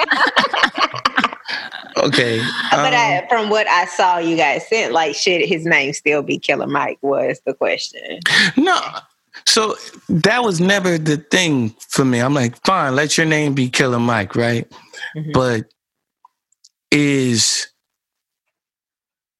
But at what point is your name hurting the message? Mm. Mm. At what point is the name hurting more than it's helping? I understand that we want to remain close to what we were once doing, you know what I mean, so that we can be more relatable. And I think, honestly, that was this particular person's issue with me, because I was on their doorstep, because they pride themselves on having once been again, a thug, a person that used weapons and all of this type and caused violence in the neighborhood. But I'm like, is that you anymore? You know what I mean? Like, you don't still live this way, do you? You know what I mean? So I'm not saying that anybody needs to change their name, but I'm like, we're not always best suited. We're not always a person that's best suited to speak on a particular topic. Yeah. That's real. That was what I was wanting him to get from it. I don't even think I so much had an issue with Killer Mike's speech. I think it was more so his speech then followed by T.I.'s. Yes. Like, Elena is Wakanda. Listen, I was like, what? In what world? Stop. T.I. get off social media. First of all, T.I. got on the platform with a rainbow shirt, and he's just like, y'all need to stay inside. Like, Atlanta is Wakanda. Honestly, that ending line ruined, like, it ruined anything of substance that he could have said prior to that comment. Tabitha is looking it up. What is that? What you were listening to before we got back on? Me? Yeah, Victoria. Oh no, it's this guy I follow who lives in New York. Okay. But basically, I just look at the trifecta, being Keisha Lance Bottoms, Clifford Harris, and Killer Mike. And for me, I just always see anything that they're doing as like, this is a political play. This is a money play. It never feels completely genuine to me. Very disingenuous feeling. Yes. And I'm just like, first, how is this Wakanda? So, okay. One issue is, please stop. Atlanta has been very good to us. Please stop that. You can't do this here. Please stop that. When was Atlanta good to us? When they approved all these neighborhoods to be torn down, all these like buildings to be all these neighborhoods to be completely erratic, like wiped of their cultural capital because y'all wanted to make $1. And so do not sit here and say Atlanta is Wakanda. First of all, we made one movie. Yeah. We built a film set and y'all have just worn that into the ground. Yeah. We are not Wakanda. We have one of the largest affordable housing issues in the country. Just because we have a higher density of Black people, that does not mean that it is like this land of milk and honey that people always try to make Atlanta out to be for Black people. Do you have a greater chance of being prosperous here? Sure, maybe. But I don't like maybe. A strong maybe. Like, pretty good up here. People think they land here and like a Benz just comes to pick them up and like $1 million drops into their bank account. And I'm just like, no, baby. Like, you still have to work. Like, you're still going to face disparities. Like, there's still a lot of inequality that happens in this city. Like, I know it looks cute, but when they get up there, and T.I. is part of a greater issue that I've had in all of this with like just Black celebrities in general, just showing their behinds. And I just feel like the whole thing just felt very fake to me. It felt like Keisha was like, I'm in a hot spot. People listen to y'all. So y'all like hear the lines I'm going to feed you, but they are lines that I have gathered from like all the other people behind the scenes with me. And you're playing puppets at this point. I don't believe you. There's no way that you can sit here and be like, Atlanta is Wakanda when you see all this like economic disparity happening in this city, when you see the rampant gentrification, not urban revitalization, gentrification happening in this city. And I'm so tired of people trying to paint this picture. It's a false. Stop it. I wonder from their, as show would say, Ebony Towers, are they looking out and feeling that it is that way because of their position? So that being one. And then what I will have to say, as me living in Miami and me seeing the difference, Atlanta has one of the highest rates, I think in the top 3 with Blacks that are wealthy, and that are doing well off as far as it goes. So there is a reality when it comes to that Blacks are more wealthy in Atlanta than in most any other cities in the U.S. So, but does that mean that there's not any disparity, that Blacks doesn't face challenges, that there isn't a large population of poor Blacks in Atlanta? Absolutely not. It doesn't mean that, but it does speak to in those ways. So I don't know if they're looking at that and seeing it as that. I don't know. I'm not trying to. I do think it's an Ebony Tower situation. I think that they are from Atlanta. They made it from some socioeconomic level to another. And for me, it's almost like sometimes it just feels like they're like spewing this like pull yourself up by your bootstraps thought process. I don't know, when people are just like romanticizing Atlanta. And mind you, here's the thing, like I love Atlanta. Like I do love this city so much. I do. I think it's a bit like, yes, to your point, Tabitha, like we do have a higher concentration of like more successful Black people. Yeah, that's absolutely true. But again, it just goes back to that, like that homeless rate is high too. It is. I'm just like, if y'all actually like saw this, like you actually like saw the city and like paid attention to certain things. Like my biggest gripe with Atlanta to this day will always be what they did with the Beltline. I don't think I will ever get over that. And what that did, like what greed, money, and like people like being in bed with each other did to this, like further did to this city. But yeah, I'm like, I don't believe y'all. Yeah. T.I. was up there like Atlanta wasn't open. What? What? What do you mean? He didn't have no haircut. None of that. He had on that ugly shirt. That shirt was terrible. I really have to see this. So those are two things that I have for homework tonight. So watch this and Kurt Franklin and Fred Hammond. What else? Okay, so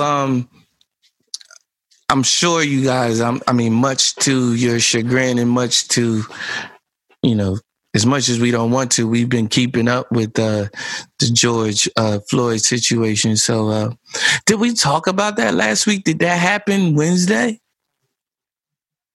It happened Memorial Day.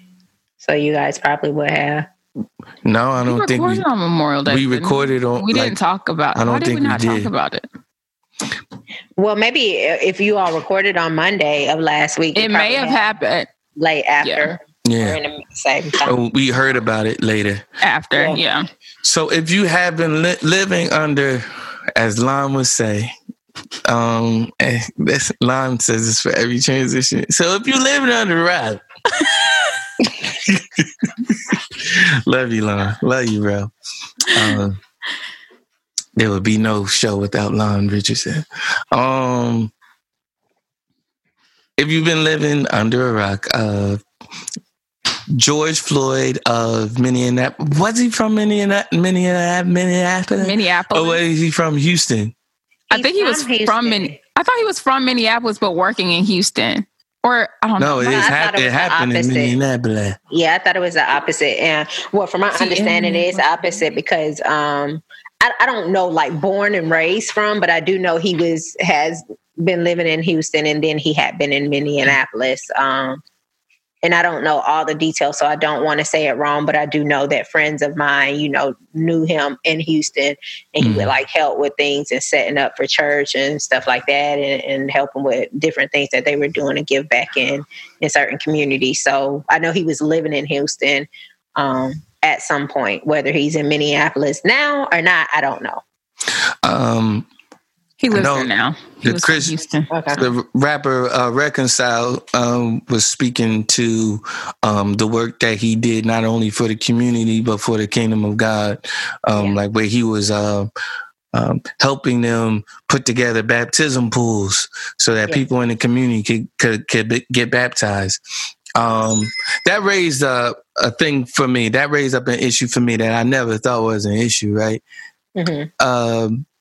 When people try to qualify a person, like as Black people, we just feel the need to qualify people that have passed away due to something like this. You know what I mean?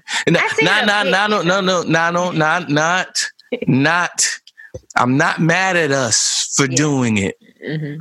I'm not. It's not us. We do. It is very second nature to do that, because it's like this person's life had value.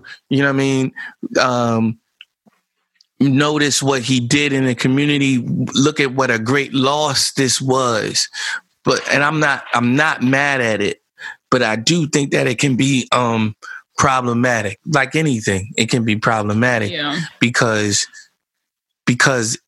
I try to put myself, like, when stuff like this happens, I automatically put myself in the mind of a white person. Like, how are y'all going to try to discredit this? How are y'all going to try to justify why he was killed now? You're like, well, Ahmaud Arbery, he wasn't a class citizen, by the way, because he's got these cases open. I'm like, yo, it don't justify y'all killing him in cold blood in the street.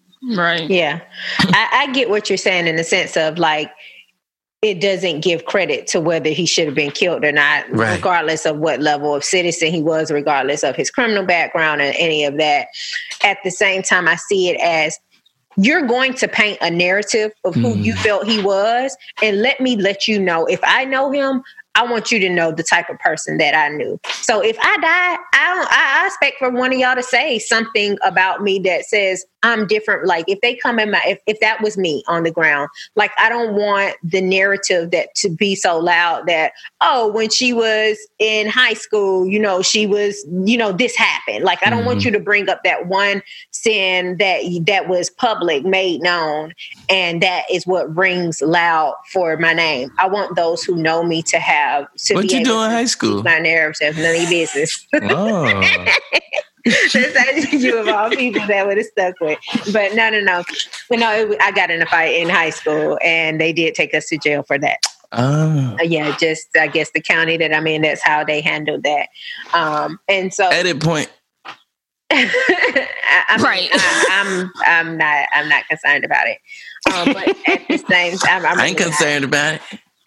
No, they're not in that way. But if I was, I wouldn't have said it. But just saying, like, I don't want.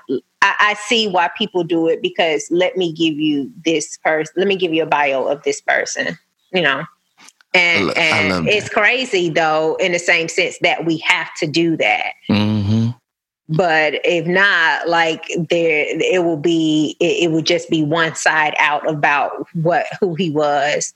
But yeah, because we don't have to do that. No one else have to do that, you know. So it's weird, but I understand it. Thank you, Tab. Mm-hmm. You're welcome. It's great perspective. To further along the story, to further along what happened. Apparently, George Floyd was in Minneapolis, and I think he gave a clerk or a cashier either a bad check or a bad $20 bill. That is still up in the air. But they came to arrest him, quote unquote, arrest him, for forgery. So it might have been a check or a bad check that he wrote or something like that. They proceeded to pull him out of the car. I have not watched the video. I do not plan on watching the video. Same. As I have told many people, that this video is not for people that know what is going on in America. This video is for everyone else that tries to act like stuff like this does not happen. Right. But so they proceeded to pull him out of the car, apprehend him. He did not resist. He was crying out for help. He even cried out for his mother at some point. This is a grown man. And that's not to say anything against him. That is like, fam, I've done nothing wrong and I fear for my life. One of the officers takes it upon himself to go against police protocol, to go against anything that they train you to do at the police academy, and put his knee on his neck, thereby suffocating him.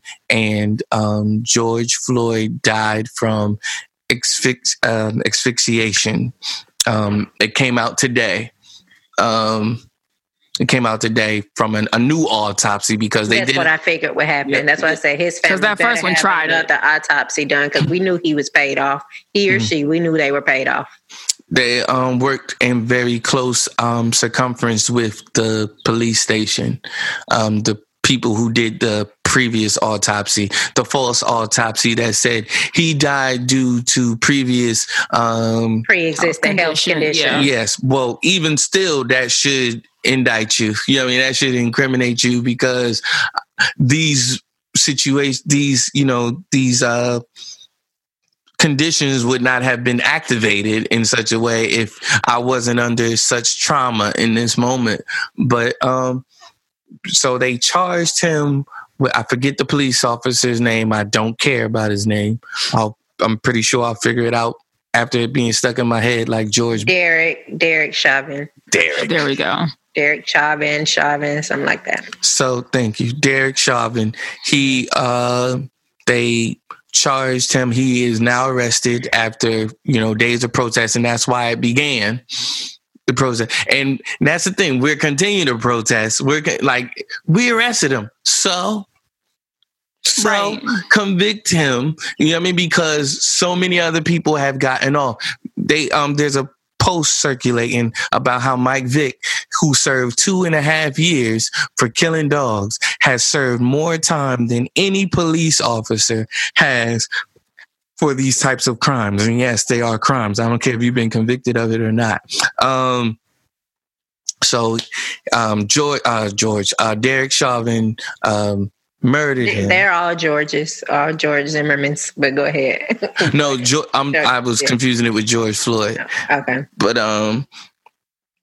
but there were other cops involved. There were 3 other cops involved that we're waiting to be charged and prayerfully sentenced. So we will continue to pray for that. As believers, it is not wrong to pray for justice. It is not wrong to pray that, because I have that issue sometimes. Just like, man, what if I don't want them to go? I don't want to see anybody go to no, go to jail. and so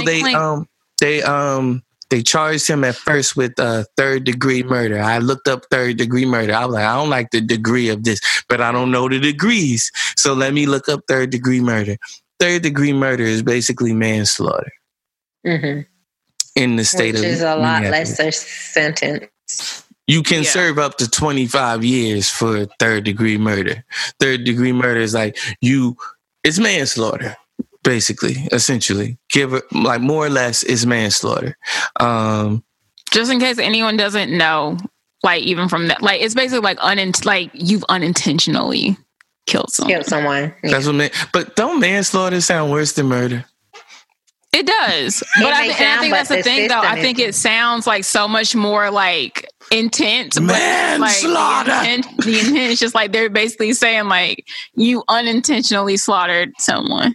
Yep. Man, so it doesn't hold as much weight, but the word does sound like, worse. It was an accident. Like, we got to punish you, but like your intent was not to kill this person. If you want to understand how light manslaughter is, Brandy was convicted of manslaughter. Mm-hmm. Okay. Love Brandy. Car accident. Love Brandy, but Brandy was out here living. You know what I mean?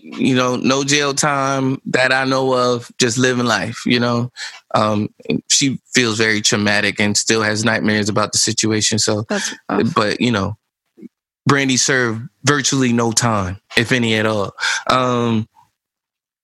So he killed this man, and they were trying to cover it up and say that he died of other causes, when this autopsy today came out saying that, no, he died of strangulation, basically. I'm glad I didn't know another autopsy was done. At some points, I've kind of tried to pull away a bit because it just becomes too much, and for my own heart, my own health, I have to. But I didn't know, but I really hoped and prayed that another autopsy would be done, because I don't know who they thought they were going to get over with that. We were just like, oh, okay, yeah, that's what happened. No, come on, stop playing with us. We are not dumb. We're stupid. I don't appreciate it. At all. I didn't either. I don't either. Anything else you guys want to say to this? I think that this was a breaking point for people, and that's why we are seeing the protests, those that are peaceful, and we are seeing the riots that are taking place, because this was a breaking point. When I heard about it on Monday night, and I was talking to my mom. I was with my family at the time. And so I was talking with my mom about it. And I was like, oh, this is it. And so this is it because, one, we're tired of our bodies being slain, and there's absolutely no regard for it. So that there's a tiredness when it comes to that, but then also to that tiredness of no real justice being served. So yes, you may lock them up. And what I noticed when I first saw it, and although we can't trust media outlets, but 2 or 3 media outlets, when they first spoke of Derek being taken into custody, it seemed like he was being taken into protective custody. It didn't seem like he was being arrested at first. But then after it started saying arrested, it was just saying, protests are breaking out and Derek has been taken into state custody. So I'm like, wait, what does that mean? Are y'all protecting him, or are y'all charging him right now? And then maybe like the next day or so was when I noticed that charges were being brought against him. And to me, the problem that some of the reason why we're so tired right now is because why do things have to be made why does worldwide notice have to come before some action being taken? Why do people have to reach out and make all of these calls before you do it? Why is justice not being served in the same way as me, a Black person? If I go out and kill anybody, you're immediately coming to lock me up, whether it was self-defense or not. Even if I'm living in a self-defense state, like I am automatically assumed guilty until I can prove my innocence. But it's never that way for white people or people that are not Black, especially when the person that was murdered is a Black person. It's never that way for them. They're always innocent until they are proven guilty. We are always guilty until we are proven it, until we can't, if we have the resources to prove ourselves innocent. Because some of the time we can't even prove ourselves innocent if we can't afford an attorney, and we go with the attorney that is covered by the state, that's covered by that county, that is trying to help that prosecutor win at times, because that's just how they work, you know? So it's crazy. Yeah. I mean, I don't know. I just hope that we don't lose this fire. Like, I need this energy to maintain. I feel like a lot of the times, for a plethora of compounding reasons, you know, these stories break, someone's arrested, someone's charged, no one's ever convicted.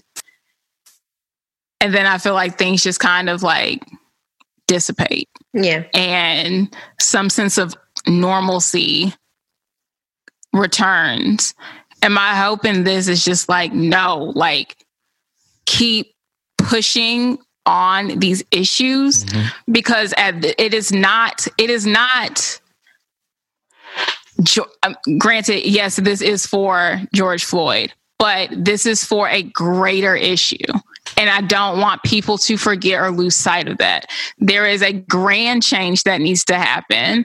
Honestly, I'm like, Lord, if you would just like to, you know, strike some hammers, like that would be great. But I'm honestly, I'm holding my breath in all of this, because I'm just like, the fight, like the energy has to be maintained. And that's honestly what I'm worried about, especially when you have all these other forces coming against us to like quell protest or deter protesting. And it's just like, I'm just hoping people's eyes are being open to what like these curfews do, and what, you know, basically letting these police officers run rampant in the street does, or just being aware of like these radical like agitators who come out and they're really only there for the chaos. Like, I don't want these, like, I hate that there are these things that distract from why we're here.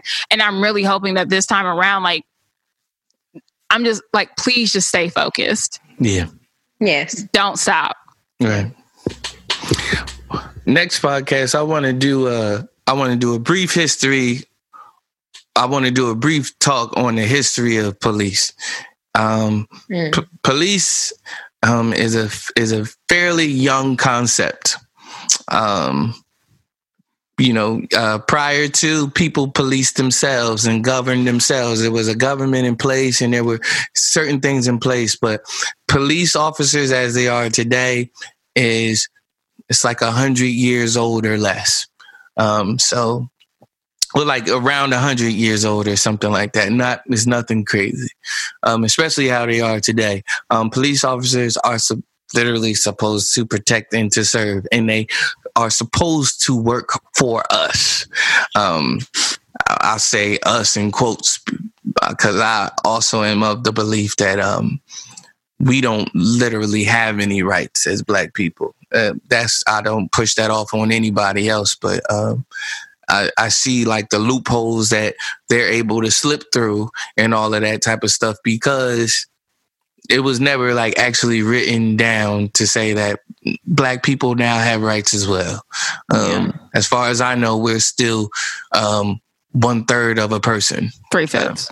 3/5, yeah. 3/5. We're a fraction of a person. So, if I could just have maybe 10 more minutes of you guys' time, I have a very poignant topic to talk about before we get off.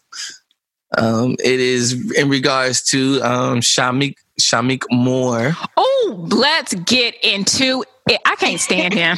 I'm sorry. And on that note, we will be right back. You don't want to miss this, apparently. Okay.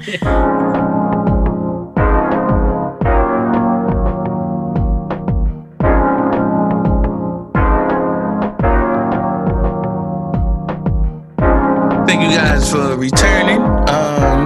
Again, you are listening to Thank God for the Group Chat. I am here with Tabitha. Victoria should be joining us shortly. Shamik Moore of Into the Spider-Verse. He's been a part of other Black films. I don't know. I'm not too well versed in this young man, but he's like one of those like up and coming actors that people are like, oh yeah, this is going to be the guy. And up until this point, he was pretty cool. But being in Hollywood can definitely change and or expose a person. Tabitha, are you looking up what's going on? I am. You see it all on me. I'm reading it all on Twitter right now. I do. So I'm going to read off what Shamik has said. And I also want you guys to remember that this young man's name is Shamik Moore. Shamik Moore. It don't get no blacker than that. I'm not even really trying to be funny. Damn. It don't get like you wouldn't expect this from a guy, but you know, hey. You never know. And so in light of the George Floyd situation, Breonna Taylor, Ahmaud Arbery, Fidel Castile, Philando Castile, etc. So many countless others, man. Botham Jean, Sandra Bland, Tamir Rice, Trayvon Martin, Oscar Grant. It goes on. We'll be here all day. Name it. Amadou Diallo. Oh yes. 20-year anniversary of that. Oh wow. And it reads, so in light of these types of situations, he spoke out. Really? Okay. He decided to give his coonish 2 cents.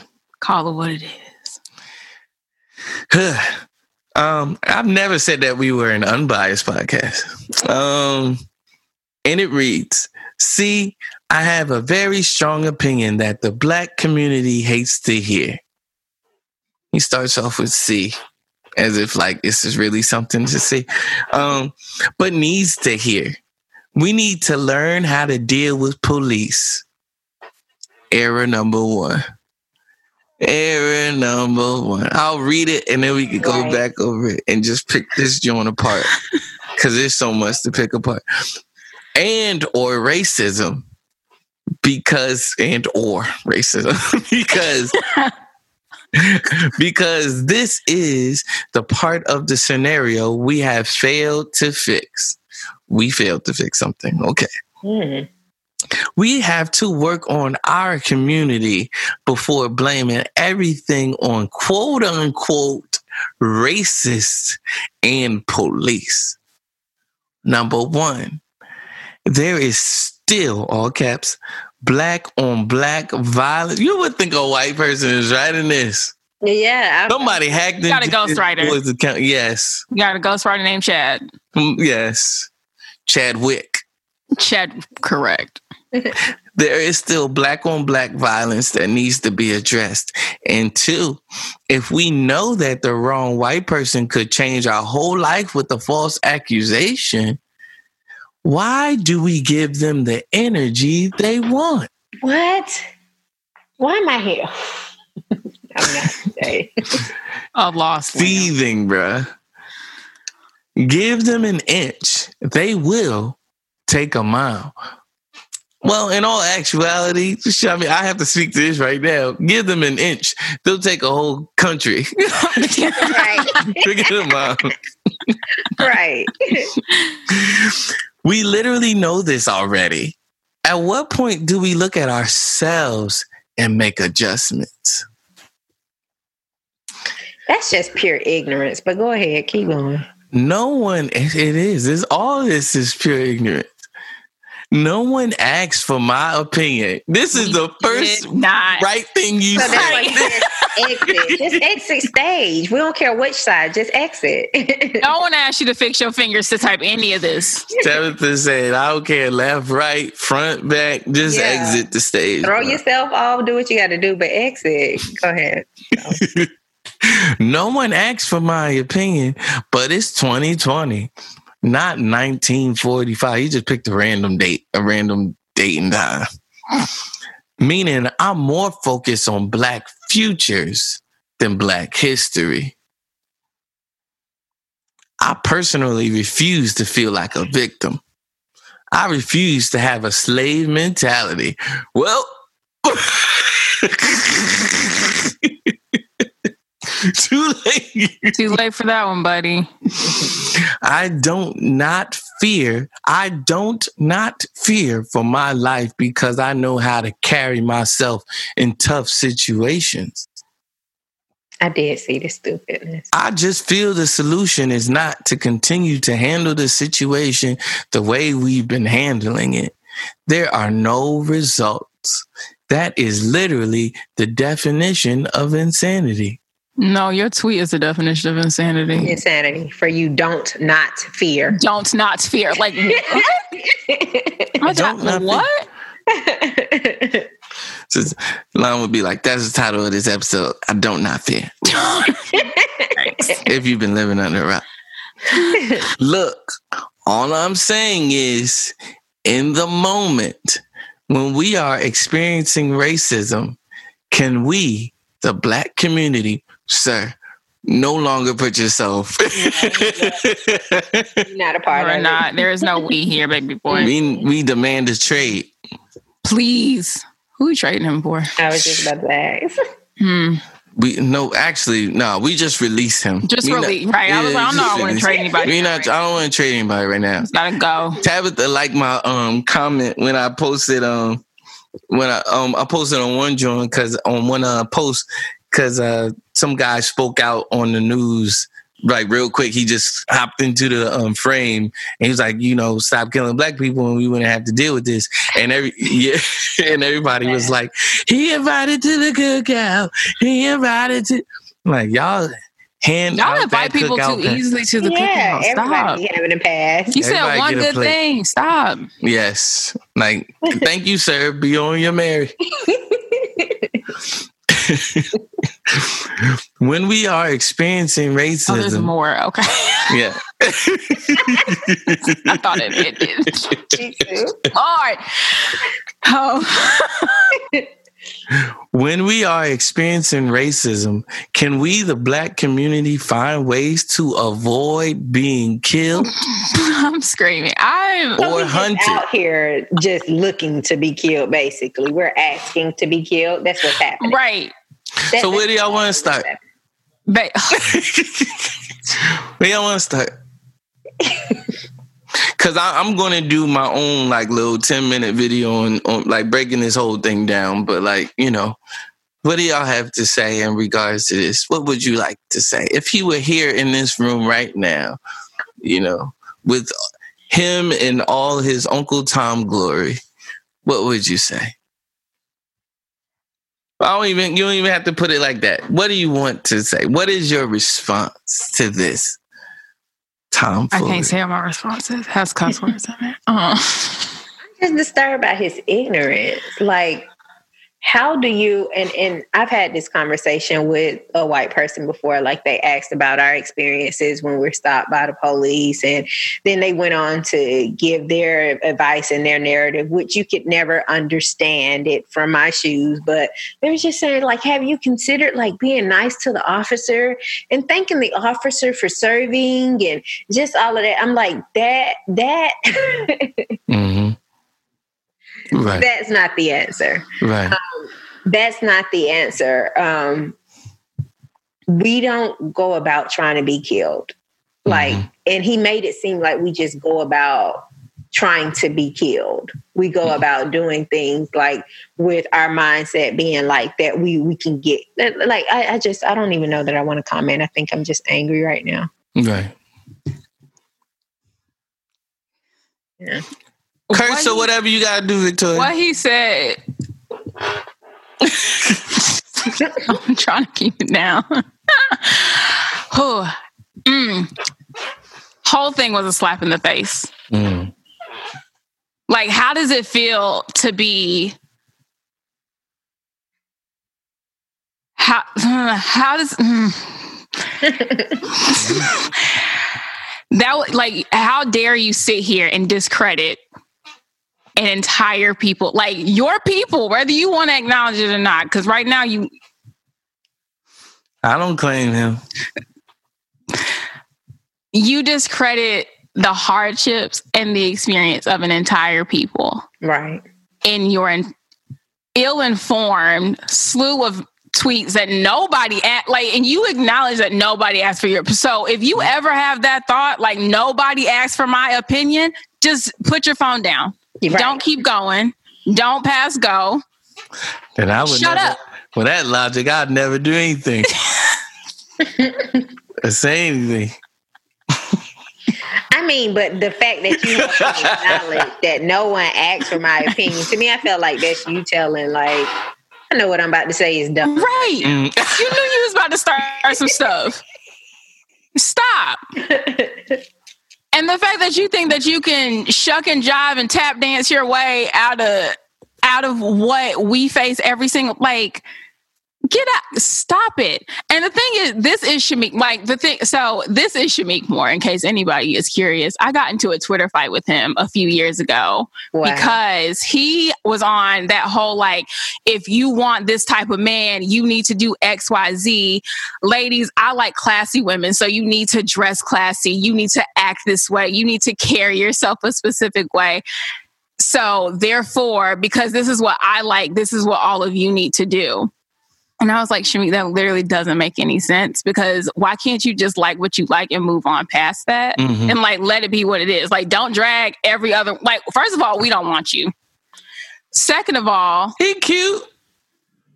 Not with that. Right now, not with that's the thing. Like, not with the stuff that he says. Like, he is a respectability fool. Like, you are literally a tap dancing monkey. Congratulations. Like, how does it feel to be performative in everything that you do? Because you're trying to appease and, like, perform for the acceptance and approval of white people. Like, I'm really curious. Like, what did you think what were you trying to gain from this? What you just said. This is, but I want to know what he in his mind thought, because I don't think anybody's going to come out right and be like, well, I was just trying to make sure I was cool with the whites. Like, I want to genuinely know, like, what went through your mind after you thought, like, nobody asked for my opinion. When this quarantine is over, I want to still be able to work. Maybe. I don't know. What has Shamik Moore been in? Like, that's the thing. I'm just like, look up his he was in Dope. I do know that. That's the movie. He was in Dope. That's really, like, the only, like... Wasn't there, like, police issues in Dope? Yes, there were. Wasn't there, like, police issues in Into the Spider-Verse? There weren't. His father was the police. He was in Wu-Tang. Yeah, he plays Raekwon in Wu-Tang. He was in The Get Down.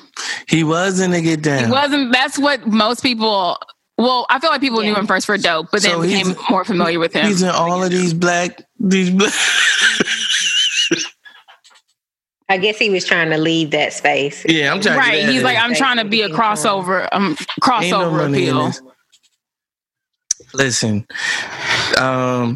no, even in Into the, it's not in the movie, but there's a meme that goes around with Spider-Man and his version of Spider-Man, and you know, the movie is based around Spider-Man teaching him how to be Spider-Man, right? And so the meme goes, he's like, he's like, when do you know how to like turn your spidey senses off? Like, cause you know, when you have spider senses, it senses danger and stuff like that. And he was like, he's like, no, it only comes on when you're in danger. And he was like, oh, mine is always on. And that was like, that's the thing that makes you go like, oh yeah, cause he's black and, you know, endangered species, et cetera, et cetera, et cetera. I'm like, fam, you a part of that meme. You know what I mean? Mm-hmm. And you don't compute to you. I'll say this, you know, in lieu of me saying whatever I have to say and whatever open letter I write to him, because I do think that it is important for him, and not just him, but other people that think like him. It is dangerous. His speech it's not just idiotic. It's not just ill-informed or uninformed. It's not just naive. It's not just ignorant. It is dangerous. It's dangerous speech. And it can cause other black people to get killed because of it, whether they listen to him or whether there are other white people that listen to this and say like, see, this is a Negro that has it under control and has himself under control. And so he's not anomalous. He's the way that Negroes should think. And so they should always capitulate to police officers. They should always placate to whatever we say and just do whatever we say and abide by what we say. First of all, the issue is in what you're stating, that we have to genuflect for police officers. Yeah. When no other race has to do that. Like that's the issue right there. We're already not on an equal playing field because you think that it is our job to appease these police officers and yes, sir, no, sir, please, sir, thank you, sir, these police officers, and we don't. That's the issue before the other stuff, because it's like, are you sassing me? Like, I might be, but these other people sass you too. I don't have the right to sass you. I don't have the right to be and to express who I am and to express how I'm feeling ever. That's what that is. It's dangerous speech, man. And it's emasculating. You, sir, you can do that. Not I. Any closing arguments or anything anybody want to say? Any books we should read? Any things we should listen to? What can we do?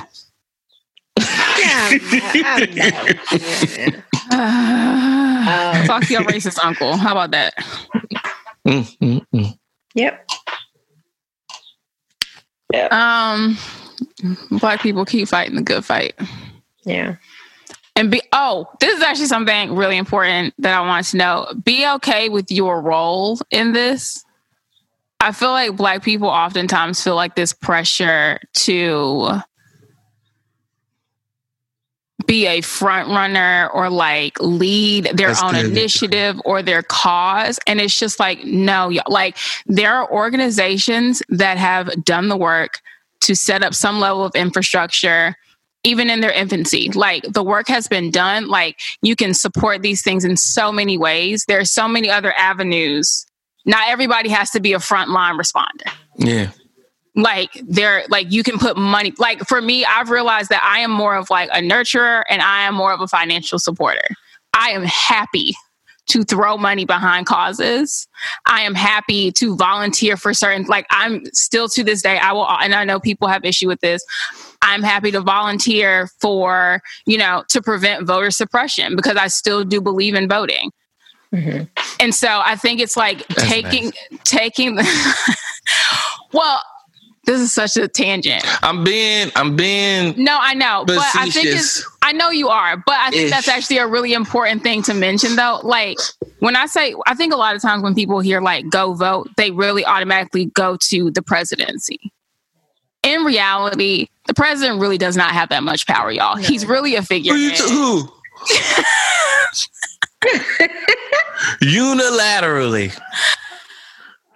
The president... Donald Trump is doing whatever he wants.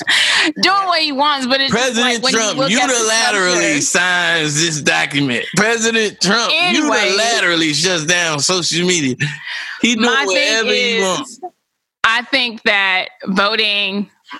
I'm very big on voting locally and understanding who you're voting for on a local level. Like, I believe in change starting small and it like ballooning from there. And in my mind, the way I see it is you get in on the inside and there's also forces happening on the outside and eventually they will meet in the middle somewhere. Like, I don't think you can have one without the other. But all that to say, be comfortable in like learning and appreciating what you can do and what your role can be in all of this, and not thinking that it is lesser than just because like you don't have like these harrowing, frontline stories to come back and tell. Like, you're important, your part matters, but I just really want people to own that and be okay with that. Yeah. And I want to speak on the importance of voting in local elections, because these are your local police chiefs. These are your prosecuting attorneys. These are your district attorneys. These are the people that have say in what happens in your area. These are the people who make laws and rights and statutes based upon the things that affect you daily, more so than the actual president does. So how your community looks, what grocery stores, all of those things that go on. Yes. So paying attention to who those people are, who is running, what they stand for, it makes, to me, I think, more of an impact than your presidential elections, your primary elections, because those happen once every 4 years. And then these happen most often like every 2 years, and different things. Just pay attention to it. But those people they control what happens in your area that you live in, more so than what's happening in the whole country as a whole. So, great point, ladies. Great. I do want to read this, and I don't want to take this scripture out of context, but when Victoria was talking about don't feel like your part is lesser than or greater than or even greater than. Be humble. I'm not exegeting scripture, but as the body of Christ, we do play a part. I immediately thought about like when I think about parts that we play, like even going out and evangelizing, right? Back when I was a little kid, there would be some people that would go out and go door to door. But then there also would be some people that would stay at the church and pray. You know what I mean? I'm about 7 years old, so I didn't know which part I should have been a part of. You know what I mean? I know now, like I'm not really I proclaim the gospel and I'll tell people about the God. I'm not the evangelistic type. I'm not the evangelist per se. I mean, I am the Lord. You know what I mean? Prepare the way. What scripture is this? 1 Corinthians chapter 12, verse 15. It says, 14. 14. Now the body is not made up of one part, but many. If the foot should say, because I am not a hand, I do not belong to the body, it would not for that reason cease to be a part of the body. And if the ear should say, because I am not an eye, I do not belong to the body, it would not for that reason cease to be part of the body. If the whole body were an eye, where would the sense of hearing be? If the whole body were an ear, where would the sense of smell be? But in fact, God has arranged the parts in the body, every one of them, just as he wanted them to be. If they were all one part, where would the body be? As it is, there are many parts, but one body. The eye can't say to the hand, I don't need you. And the head cannot say to the feet, I don't need you. On the contrary, those parts of the body that seem to be weaker are indispensable, and the parts that we think are less honorable, we treat with special honor, and the parts that are unpresentable are treated with special modesty. While our present parts need no special treatment, but God has combined the members of the body and has given greater honor to the parts that lacked it, so that there should be no division in the body, but that its parts should have equal concern for each other.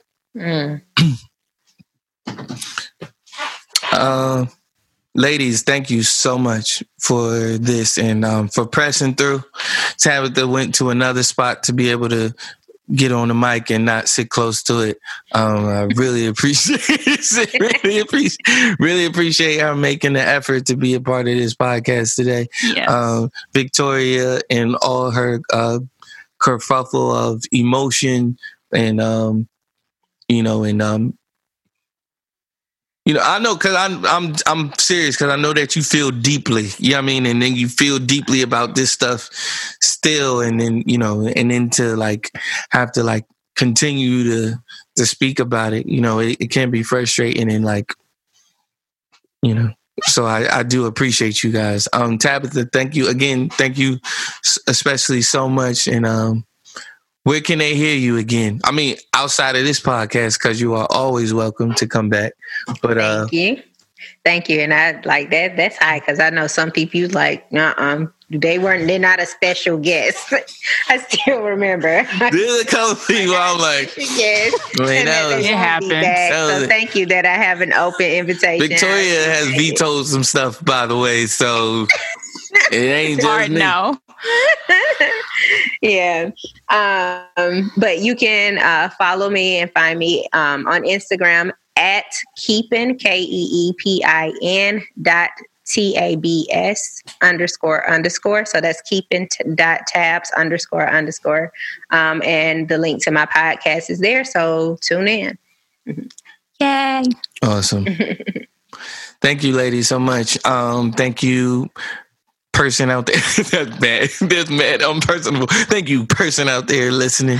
I want to thank you personally for listening to this podcast. Be sure to like, share, and subscribe. Why haven't you subscribed? Why do I have to keep saying this?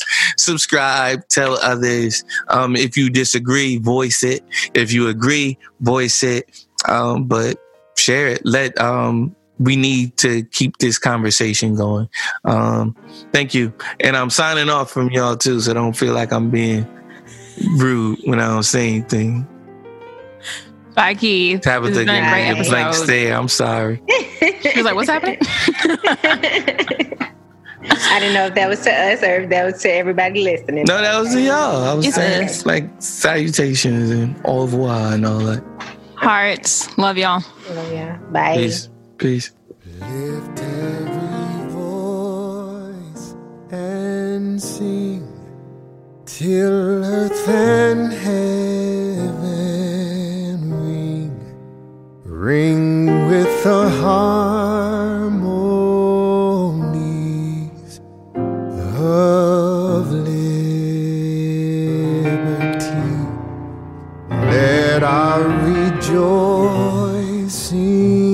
rise high as the listening skies.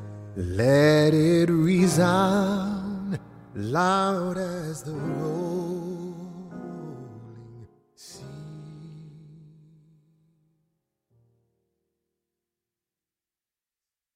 Did you know your daily routine could be the key to your next vacation getaway? NerdWallet helps you compare travel and cashback cards to turn your everyday purchases into your next unforgettable getaway experience. Traveling doesn't have to be expensive, and daily expenses don't have to get in the way of your next escape. Imagine purchasing food and earning points towards a free hotel room, or earning points toward a flight by simply buying gas. Regardless of your financial situation, the NerdWallet team will help you make sense of your options at nerdwallet.com. Get expert information from an award award-winning team of nerds to make even the most complicated money questions and topics easy to understand. NerdWallet's dedicated team will offer the tips you need to get that vacation you've been waiting for without breaking the bank. NerdWallet offers everything you need to make sound financial decisions while costing you absolutely nothing. Find the smartest financial products for you on NerdWallet.com or in app stores by downloading the NerdWallet app.